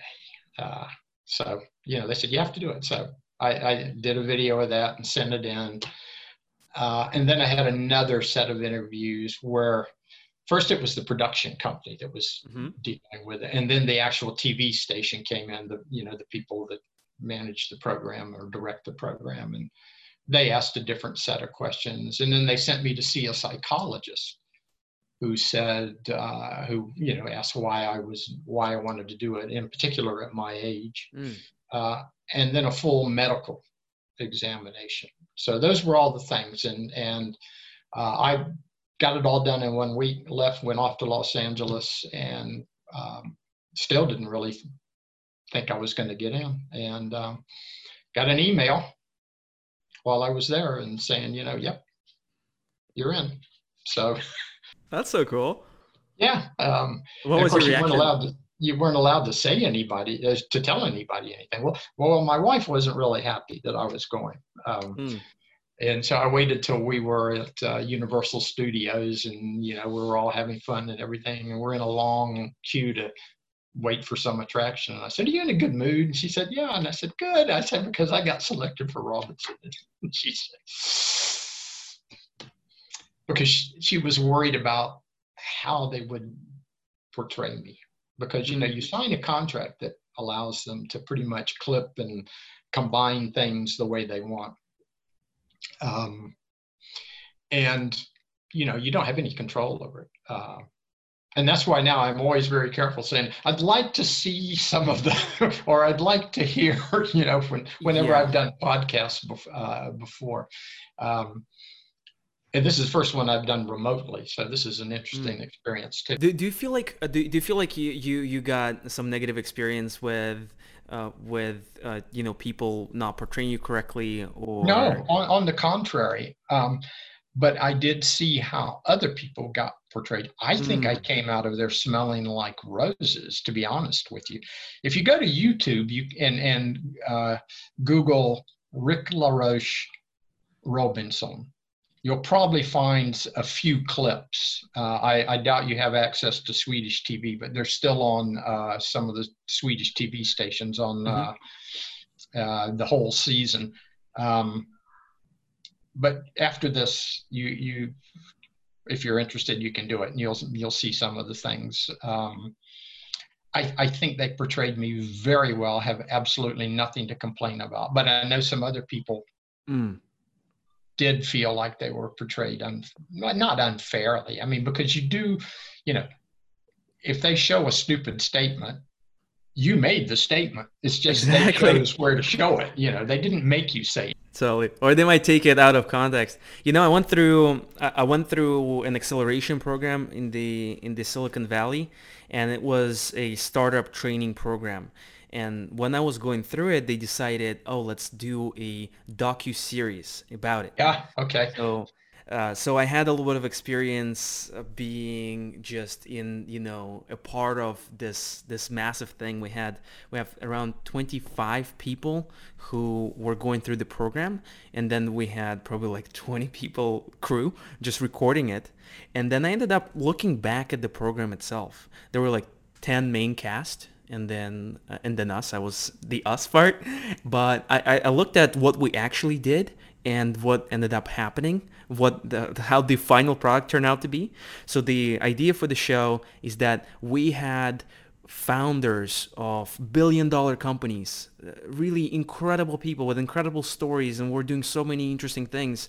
And the stories that ended up making the TV show were some romance stories that weren't even true. It wasn't that there was like a romance going on, and you know, and yeah, I looked back at it and it's like that's a little disappointing. There's just so much meat in terms of what was filmed. Right. No, it's amazing.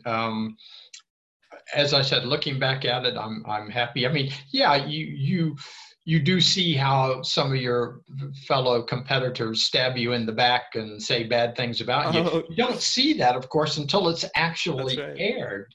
And you know, you don't know they've said these things about you. And Mhm. of course, people made fun of me because of my age, but that's okay. I mean, I was I thought, very careful not to talk negatively about anybody. Mhm. That was something I told myself I'm not going to do because I don't know how they'll use this. I'm not going to talk politics. I'm not going to, you know, they would ask me questions about Trump. They would ask this, ask that, Swedish politics. I mean, the whole thing was done in Swedish, of course. Um, and, yeah, there were people that made fun of my Swedish because I have an accent, but Mm. hey, all in all, it was a really great experience. I made it through to the combining of the two teams. And then in the first of competition that we had, as where you're competing, you know, just for yourself, not for a team, I lost my balance standing on a pole. And in the end, the medical staff there said, "You can't compete anymore. We're going to send you home." So that was it. I was out. Well, because of your But injury. yeah, because of my injury, yeah. And then I ended up having to get a complete knee replacement. So I have a metal or a titanium knee joint now in Because my of that left knee. experience. Well, that it's cumulative. You know, it was wear and tear from the military, from playing rugby. I played rugby all my life, and I had had at that point 13 operations on my left knee Whoa. and 5 on my right knee. So with the knee replacement surgery, that's a total of 19 knee operations, and I'll have to get my right knee replaced too. I mean, it's, you know, arthrosis, it's wear and tear. I've ruptured my anterior cruciate ligament. I don't know how many times. So just another word of advice I'd give to young people: take care of your body. You may That's need right. it longer than you realize. That's an important. That's definitely an important advice. And how serious was Survival's show compared to everything else you've done in the past? Because you've done some hardcore stuff. Well, yeah, no, it wasn't anything like, for example, I went to jungle warfare school also, where we did a lot of survival training there in the jungles in Panama. It was nothing like that because always in the back of your mind, or at least in the back of my mind, I know it's a TV show. You know, they're film crews that are constantly rotating Mm. and coming and filming us, and um, you know, as I said, I had to tell some of the younger people, you're not going to die. Yes, you're hungry as hell, but you're not going to die. They'll never let you die. You know, there's a full medical staff just out of sight, you know. And one guy ripped his biceps tendon really Whoa. badly, and they medevaced him very quickly.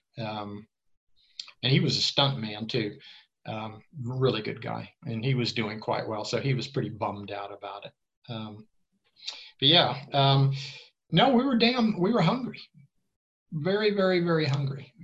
Um, I don't know if it was on purpose or just by accident, but the particular small island we were on in Fiji, it must have been right between the growing seasons. Nothing was really ripe. We had cassava, and that was pretty much what cassava and coconuts. And, we weren't getting any protein. We did have water, so that was a plus. But there were no bananas ripe or anything. Are you just thrown on an island and told, okay, you survived the longest you can, here's some obstacles, or well, yeah, how you're does the you're experience taken go? there, and you do these competitions, and you can win food in the competitions too. So, but we kept losing, so we didn't win much food. But eventually, all of a sudden, one day, there was a goat tied to a tree outside of our little place. I mean, they knew we needed protein, we needed meat. Um, we just couldn't keep going. You wouldn't, because we didn't have the energy in the competitions. Even though they'd give you some fruit just before the competition and some fresh fruit and some fruit juice for a sugar rush to power you through whatever you were going to do. Um, but I lost 11 kilos. That's a lot. In how long? um, 4 or 5 weeks, something like that. Oh, that's how long you were there for? So it's not, Well, if you're it's, there the whole time, you're there longer. You're much longer. how long is the whole period? From start to finish, must be, well, it had to be, I guess I probably left a week or maybe 10 days before it was over, something like that. And Mm. now I'm including also the time that you get to Fiji. You spend a few days before you actually get out to where the competition is. So uh, that's not a particularly hard period. Those few days you're there on the main island. But yeah, So you were no, surviving for a while, huh? yeah, yeah. Um, we talked about a lot of different things. We haven't really touched on the diplomat part. That's something I would really love to learn about. Okay. Again, this was one of these crazy things. If you had ever asked me as a young man, do you want to be a diplomat? No.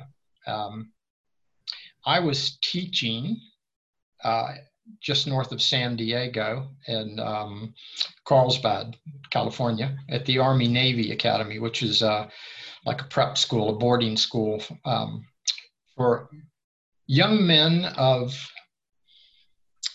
let's say, who that might be their last stop before they go to a juvenile home or something, and they've all got rich parents because it costs an arm and a leg to send them. So it's a military school, and the idea is to put some discipline. And my wife was going to work one day, and she heard Colin Powell, who was the Secretary of State at the time, advertising for people to take the Foreign Service exam to work for the State Department and be a diplomat. And she told me about it, and I said, "Yeah, you got to go to Harvard or Yale or all of these, Stanford, and that's the type of people they're looking for." And she said, "No, no, no. It sounded pretty genuine. He wanted people from all walks of life, all ages." And I was older at the time. I mean, I wasn't, a young kid out of college. So I took the test, and first it was a written test, an all-day written test, and then I went to Washington for an all-day oral exam, which went And on, and I mean, they just grill you on everything. And they don't really expect you to give the right answers. They just want to see how you react. Are you like the deer in the what type of headlights? questions do they ask you? Well, they'll just give you hypothetical things. Well, you're a political officer in some made-up country, blah blah blah, and you've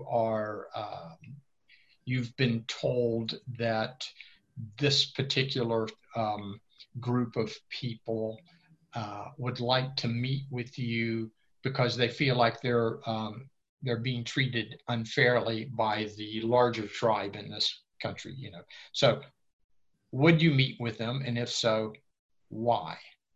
So, and they're made up scenarios, and you would try and explain why you would meet with them. And then they would say, okay, so now you're meeting with them. You've had a good meeting.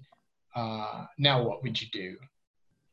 And then suddenly one of them would hand a piece of paper to the other one and say, oh, we've just found out that group you met with actually is a splinter group from Hezbollah. And that's a terrorist organization. We're not allowed to have any contact with them. What do you do now? Yeah, they're just constantly changing the. And that's happening for the entire day, right? Yeah. Well, no, that's during the 1-on-3. There are 3 people there that grill you. You do role plays. You analyze budgets. You write. Oh my God, you write. There, all kinds of things that you do. And then they put you in a room. There were 19 of us that took the oral exam. So the oral exam is kind of like Hell Week. That's the big watershed. Say maybe 50% of the people pass the written exam that take it, or maybe more. But most people fall during the oral exam. So we're sitting in there, and they start calling people out one by one, and we don't know what's going on, because you don't see these people again. Are they calling the people who passed first, or the people who failed first? Or is it random? We don't know. So I was called about midway through. And soon as I got out of the group and out of earshot where they could hear, the instructor turned to me and offered his hand and said, well, let me be the first to congratulate you. But he said it in such a non-excitable manner that my brain already finished the sentence, for having come this far, but unfortunately, you didn't pass the. And he said, for having passed the oral exam. And I was speechless. I almost said, are you shitting me? But I thought, no, I better not say that now. And so then I was taken right away to a security interview. And that went on for several hours to get my security investigation. I later found out we were only 3 that passed out of the 19. And the other 2, one was a civilian attorney and the other was a JAG officer, a military attorney. So, yeah. And then I waited because it takes a while to get the security clearance. You can't go to training until you have a clearance.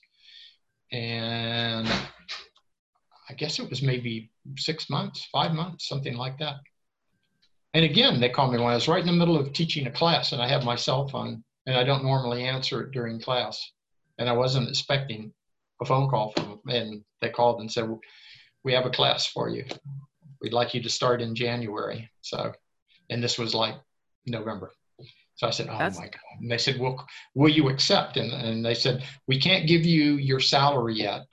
Right now, we need to know, do you accept? And I said, yes. And they said, we'll call you back in a couple of days after we've assessed your, everything else to offer you a competitive salary, which they did. And I was quite happy because it was a lot more than I was making as teaching. So, yeah. So. Were you a full-time teacher then? Yeah. During the time? Yep. Teaching geography and intramural sports. It's pretty crazy how many things you just applied for and have done. There are a lot of those challenges right in front of you. It feels like from the third person's perspective that things that are exciting, they're interesting, they're new is something that you want to try out and you want to have experienced.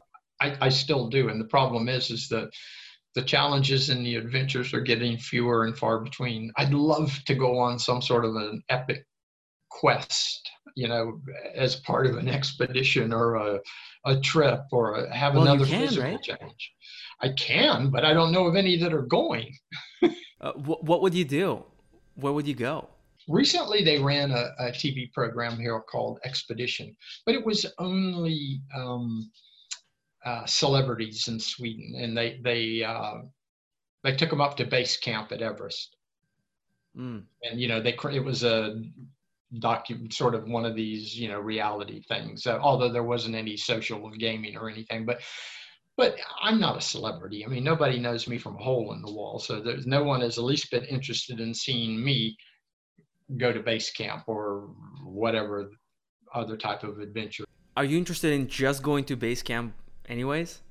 Oh, of course. I have a number of friends who were on this podcast that went to base camp and that actually go relatively frequently. So I can definitely put you in touch. It's whatever you set your mind to.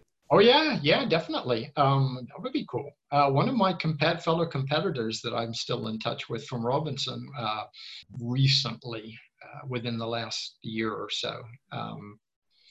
I don't know if she went all the way to base camp, but there's a lot of aspects that go into that. Part would be my knee or my knees, for example, but I think I could power through that. Could I make the final assault on Everest? Who knows? I mean, there was some guy that did it with 2 artificial legs, so anything's possible. I think right now they time it super well. You have the Sherpas, you have really good planning involved, and I heard that tourists go to Everest. I'm wondering why Everest in particular is of interest, because it seems like it's a little bit of an artificial goal. Oh, the tallest mountain in the world. It's not the deadliest one. It's not the most difficult one to climb technically. I'm just curious if Everest has a significant... It's the most well-known, I guess, and also because it's the tallest. Here's a question for you. What was the tallest mountain in the world before Mount Everest was discovered? I wouldn't know. What is it? Mount Everest. Really? A trick question. Of course it was. Oh, yeah. That's right. Yeah, exactly. Oh, yeah, of course. That is a trick question.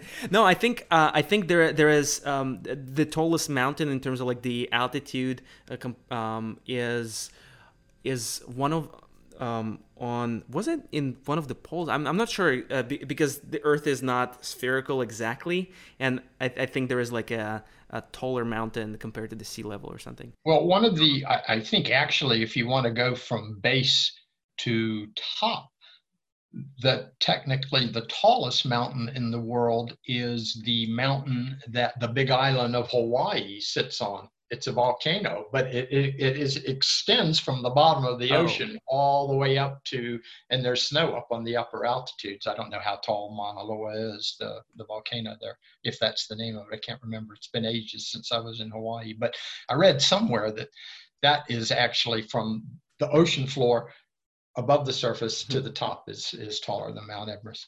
But there are others that are equally hard, if not harder climbs, K2 and some others.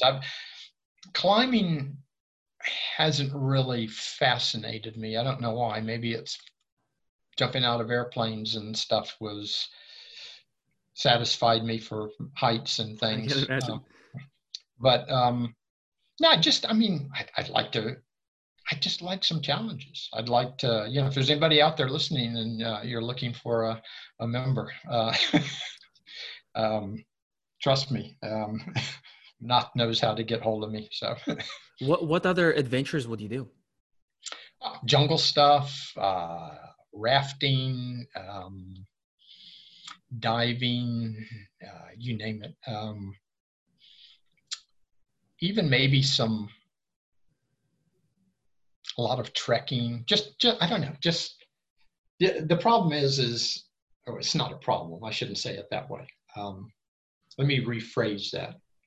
I'm 73, but I have a 14-year-old son. I'm not like a 73-year-old who all the kids have grown up and flown the coop. So I still have a lot of responsibilities that keep me here.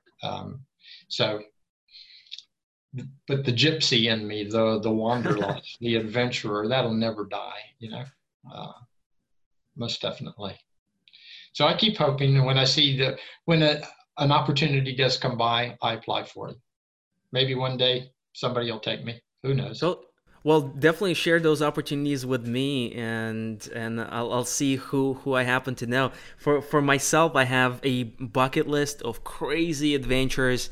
I want to go to kite surf in Antarctica, which is very unusual, and I have a list of experiences like this. I'd love to see Earth from space Yes, in my I'll lifetime. jump on that in a second.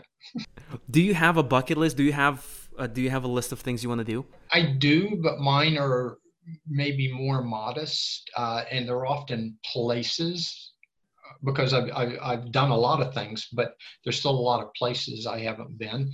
I would like to go to Tierra del Fuego, the very southern tip of South America.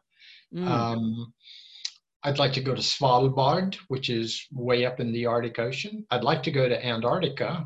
And when I was a diplomat in New Zealand, my I was a consular officer on that particular posting, and I was responsible for Americans, scientists and researchers who were working down there. So if they needed their passports renewed or they had some sort of problem at home, so was their communications person for that. But they always flew to New Zealand, so I never got a chance to go down to the Arctic, and I kept trying or the Antarctic. I kept trying and trying to hitch a ride on a plane. I said, just land. Let me just get off and step foot, and then I'll get back on the plane. But yeah, it didn't work out. So that I've always wanted to ride the Trans-Siberian Express, and I've always wanted to do it in the winter. And that stems from the old movie Dr. Zhivago that I saw, and that which was filmed in Canada. But No way. well, yeah, you didn't make movies in the Soviet Union in the early 70s. I think it was around 72 or something. But it just, fascinated me. And it started an interest in the Soviet Union that I had for a long time. In fact, as a diplomat, I bid several times for different posts in the in Russia as it is when I was a diplomat. But How does the life of a diplomat look like exactly? So you got accepted. oh Um, yeah, well then you submit what they call bids. is there a position, any particular thing that you get to do as a diplomat? Well, yeah. There's a lot. There are different cores. There are different things that you could do. You could be a political officer, an economic officer, a consular officer, a public affairs officer, or a management officer. And those are the main divisions. And they're open at embassies and consulates around the world. So what you do is it's like applying for a job. When you're finishing a posting, you start looking for the new job openings across the embassies and the consulates, something that's in your cone or in your specialty, your area of specialty. Okay, is the timing right? Do you need to learn a language? But you so you basically bid on these positions. Your first two assignments are made by other people. You tell them, you give them a list of 10 or 15 places. And my first assignment was Surabaya, Indonesia, at the consulate there. So I had to go learn Indonesian for No 6 way. months. Um, How is your Indonesian? it sucks right now. It's funny, every once in a while things come back. I mean, that was 2003 and 4. The last podcast I did, somebody asked me something and I said, not yet. And it just suddenly made me think of Indonesia and the language Bahasa Indonesia, because they rarely say no. They say belum. Have you been to the US? Belum. Not yet. So it's always this sort of underlying, but maybe I will one day. And that was an expression that I liked, balloon. But otherwise, I found it a very wordy language. Lots of, lots of words to say something very simple. I was trying to think of something. For example, to make a plural of a noun, they just say the noun twice. So instead of saying cars, car and cars, they say car, car. That's so funny. That's an interesting way to do it. Yeah, well, it makes sense, I guess. I mean, why not? Someone told me that the word for whale in Mongolian, I had a colleague who had served at the embassy there, was big fish when you translate it literally. Yeah. We're just a And it's not a landlocked fish, right? It's country. a mammal. Yeah, it's a mammal, but I mean, to them, anything that swims in the ocean is a fish, and therefore that's a The big big fish. fish. So, um, How many languages have you learned by now? actually, those were the only ones. And Indonesian is very close to Malaysian. And I know Swedish, of course. I was posted here at the embassy as well. And Swedish is very close to Norwegian. And if I try very hard, I can sometimes understand about, I don't know, 50% of Danish if they speak it slowly. Mm. Don't you speak Spanish in No, in I grew Florida? up in Tampa, a Spanish-speaking town, and I had lots of Spanish-speaking friends. I studied one term in high school. I studied French one term. I studied German one term. But they were, that is basically reading knowledge in those Hmm. days, not so much emphasis on speaking. I felt very ignorant and undereducated when I was living when I first came to Europe, and everybody spoke two or three languages well. So um, What was your second deployment for after for? Surabaya, I volunteered to go to Iraq to be embedded with the military. They were looking for people that had been in the military, Mhm. uh, and I had one of the four qualifications they were looking for, and that was that I'd been in the military. But it was not a popular assignment for a lot of people in the State Department. So, And that was a war zone during the time, right? oh yeah, yeah, it was during this right at the end of the CPA, the Coalition Provincial Authority, when control of Iraq was handed back to the Iraqis, but it was also right at the beginning of the insurgency, which just got progressively worse. So it was living in a combat zone the whole time because I was not at the embassy. I was embedded with the Marines and then later with the Army in Najaf, South Central Iraq, which is the sort of the headquarters, if you will, of Shia Islam. Um, Kind of like the Vatican for Catholics. All the grand ayatollahs were down there in Najaf. So it was an And interesting place. and you volunteered. I can imagine it was an extremely dangerous place during the time. What was going through your mind? Challenge, adventure, excitement, um, and also trying to do something good. I mean, I I grew to know the people of Najaf. I am still in contact with my interpreter because I didn't speak Arabic, so that was Mhm. one of the qualifications that I didn't have. And I hired a young man um, right out of university. He had a degree in engineering. His English was good, and he was a very savvy guy.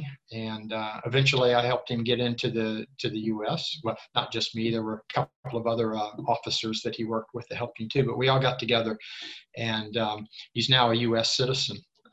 And he got a master's degree from, I think was either George Washington or Georgetown University. So he did very well. And That- So we're still in contact. He's married, has a baby.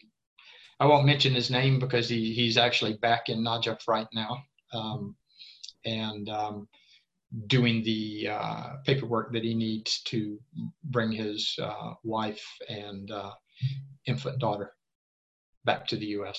it's amazing that people get to have opportunities like this to have safety, to have education, to have laws. I can imagine those are things that we take for granted a lot of the times, and in other countries, they're privileges. They are not there.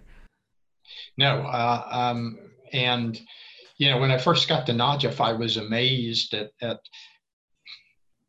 I guess the lack of basic things. And at first I attributed it to the war, but then as I began to talk with the Najafis, a lot of it was just sheer neglect from Saddam because he was a Sunni and he didn't like the Shia.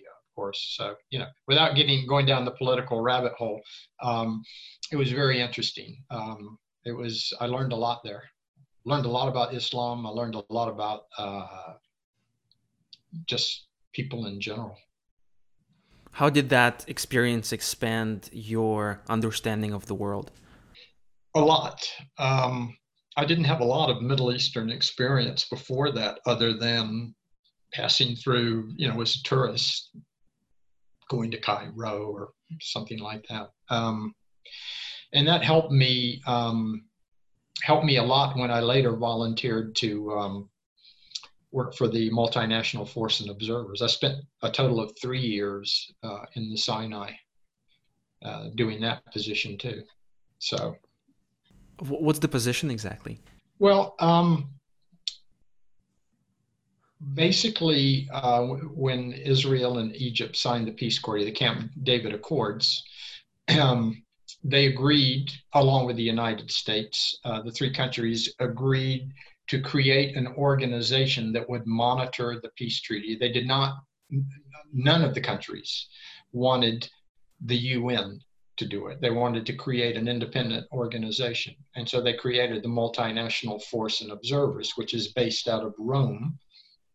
And I think there are like 16 countries that contribute money, personnel, military to it, from all over the world, from Latin America, from New Zealand, from Australia, Canada, the US, several European countries.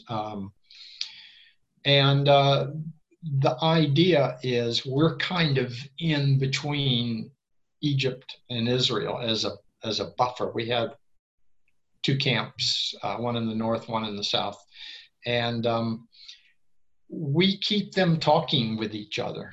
Every so often we sit down, not me personally, but the negotiators higher up, and they sit and they talk and they discuss what problems are going on. Well, you had too many tanks over there. Well, yeah, but you had too many armored personnel carriers over there. Okay, we'll move them back. Blah blah blah. But as long as you're talking with each other, you're not fighting. And there hasn't been a war between the two since.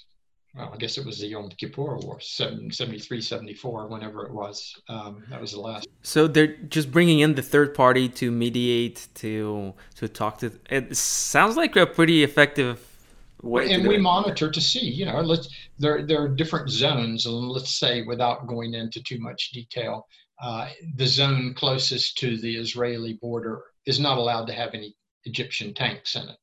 This is by agreement in the peace treaty. This is what they hammered out at the Camp David Accords. So if we see a tank in that area, an Egyptian tank, that's a violation. Same thing on the other side. The Israeli tanks are not allowed to be within a certain distance of the border. And if we see an Israeli tank, it's a violation, and we report it back to Rome, and then Rome reaches out to, the different countries. Is it an interesting job?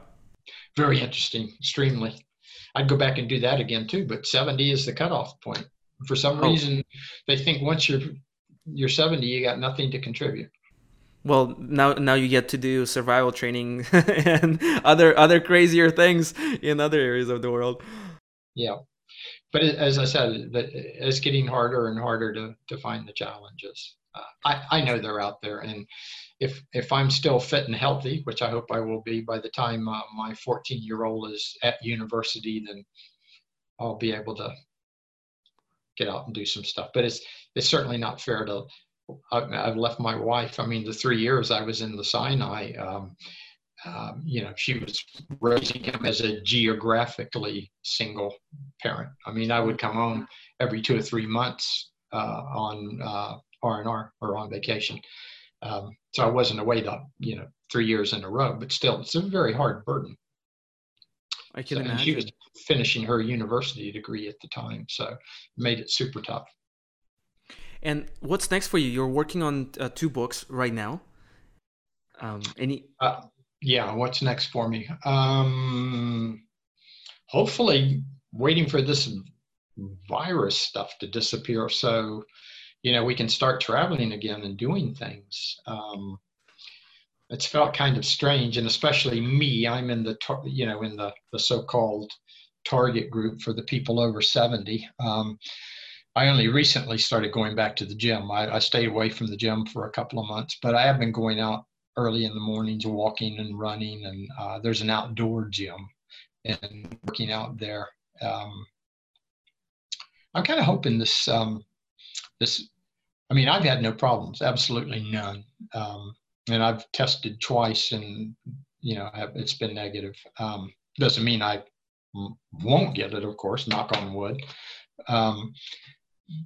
But I think it's going to be a real eye-opener for societies around the world because, I mean, viruses have always been around and viruses are always going to be around. And once this one is brought under control, there'll be a new one at some point in time. But it's a real reflection of our lifestyles. The people that are dying, no matter what age, most of them have some sort of underlying conditions.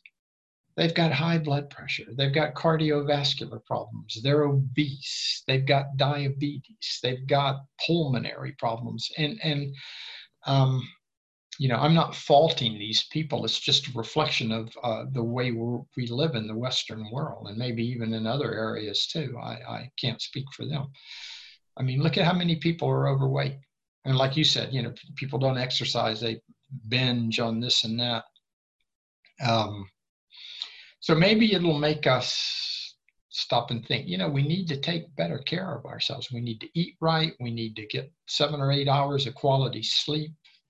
We need recovery time. We exercise, we need recovery time. You got to recharge your batteries. And you're going through the peak performance program right now. And I just finished the Zero to Dangerous. Yeah. So I'm taking a little break before I do anything else. I may do some more. But that was the first thing I'd done with them. And I was really keen to do that. And I found it very useful. And one of the core concepts they teach is active recovery, taking care of yourself, getting sleep. And it doesn't seem like it's a popular culture in the world, especially amongst higher achievers and people who want to ambitiously just go out there and pursue life. There's this myth that, high performers, I get by on 4 or 5 hours of sleep. That's all I need, and then I'm productive the rest of the time. And that's just a crock of shit. I mean, maybe they do for a while, but at some point they're going to, you can't burn the candle at both ends. It just doesn't work.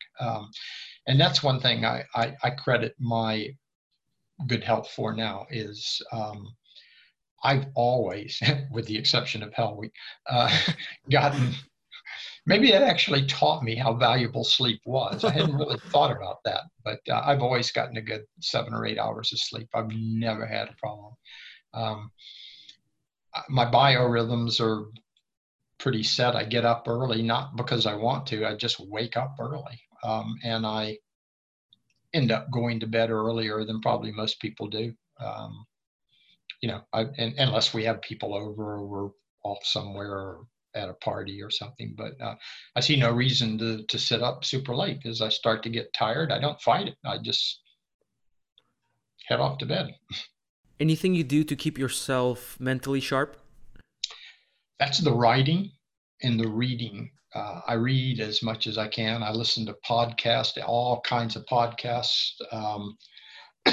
You have hundreds of books in those shelves behind you.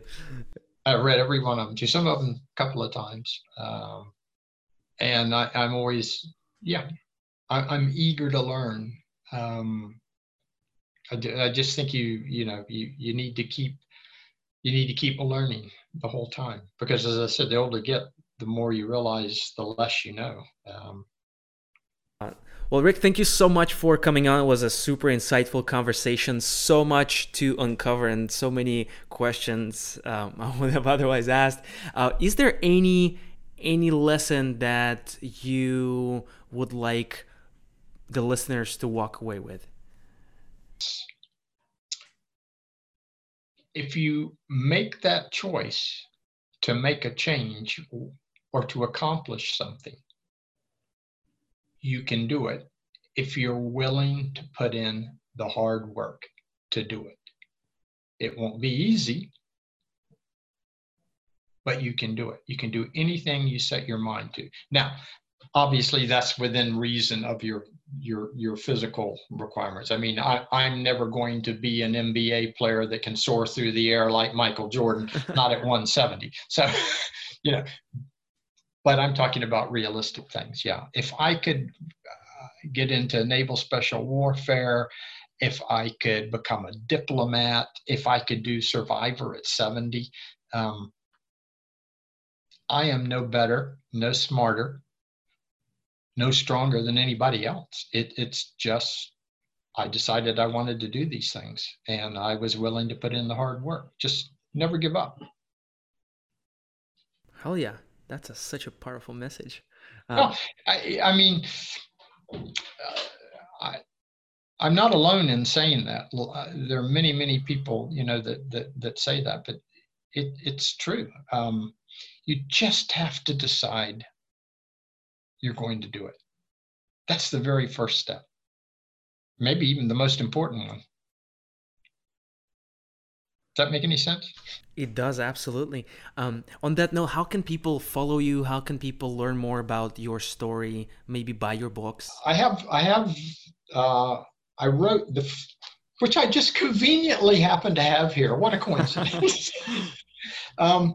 My first book, 40 Tools for Life, is on Amazon. I wrote this originally for my two sons and my grandson. And this is more about, I wanted to leave like a legacy for them.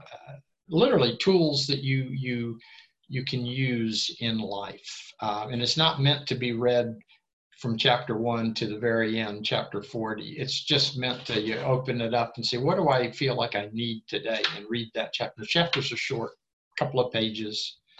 I think the longest chapter might be 2.5 pages, and the shortest a page.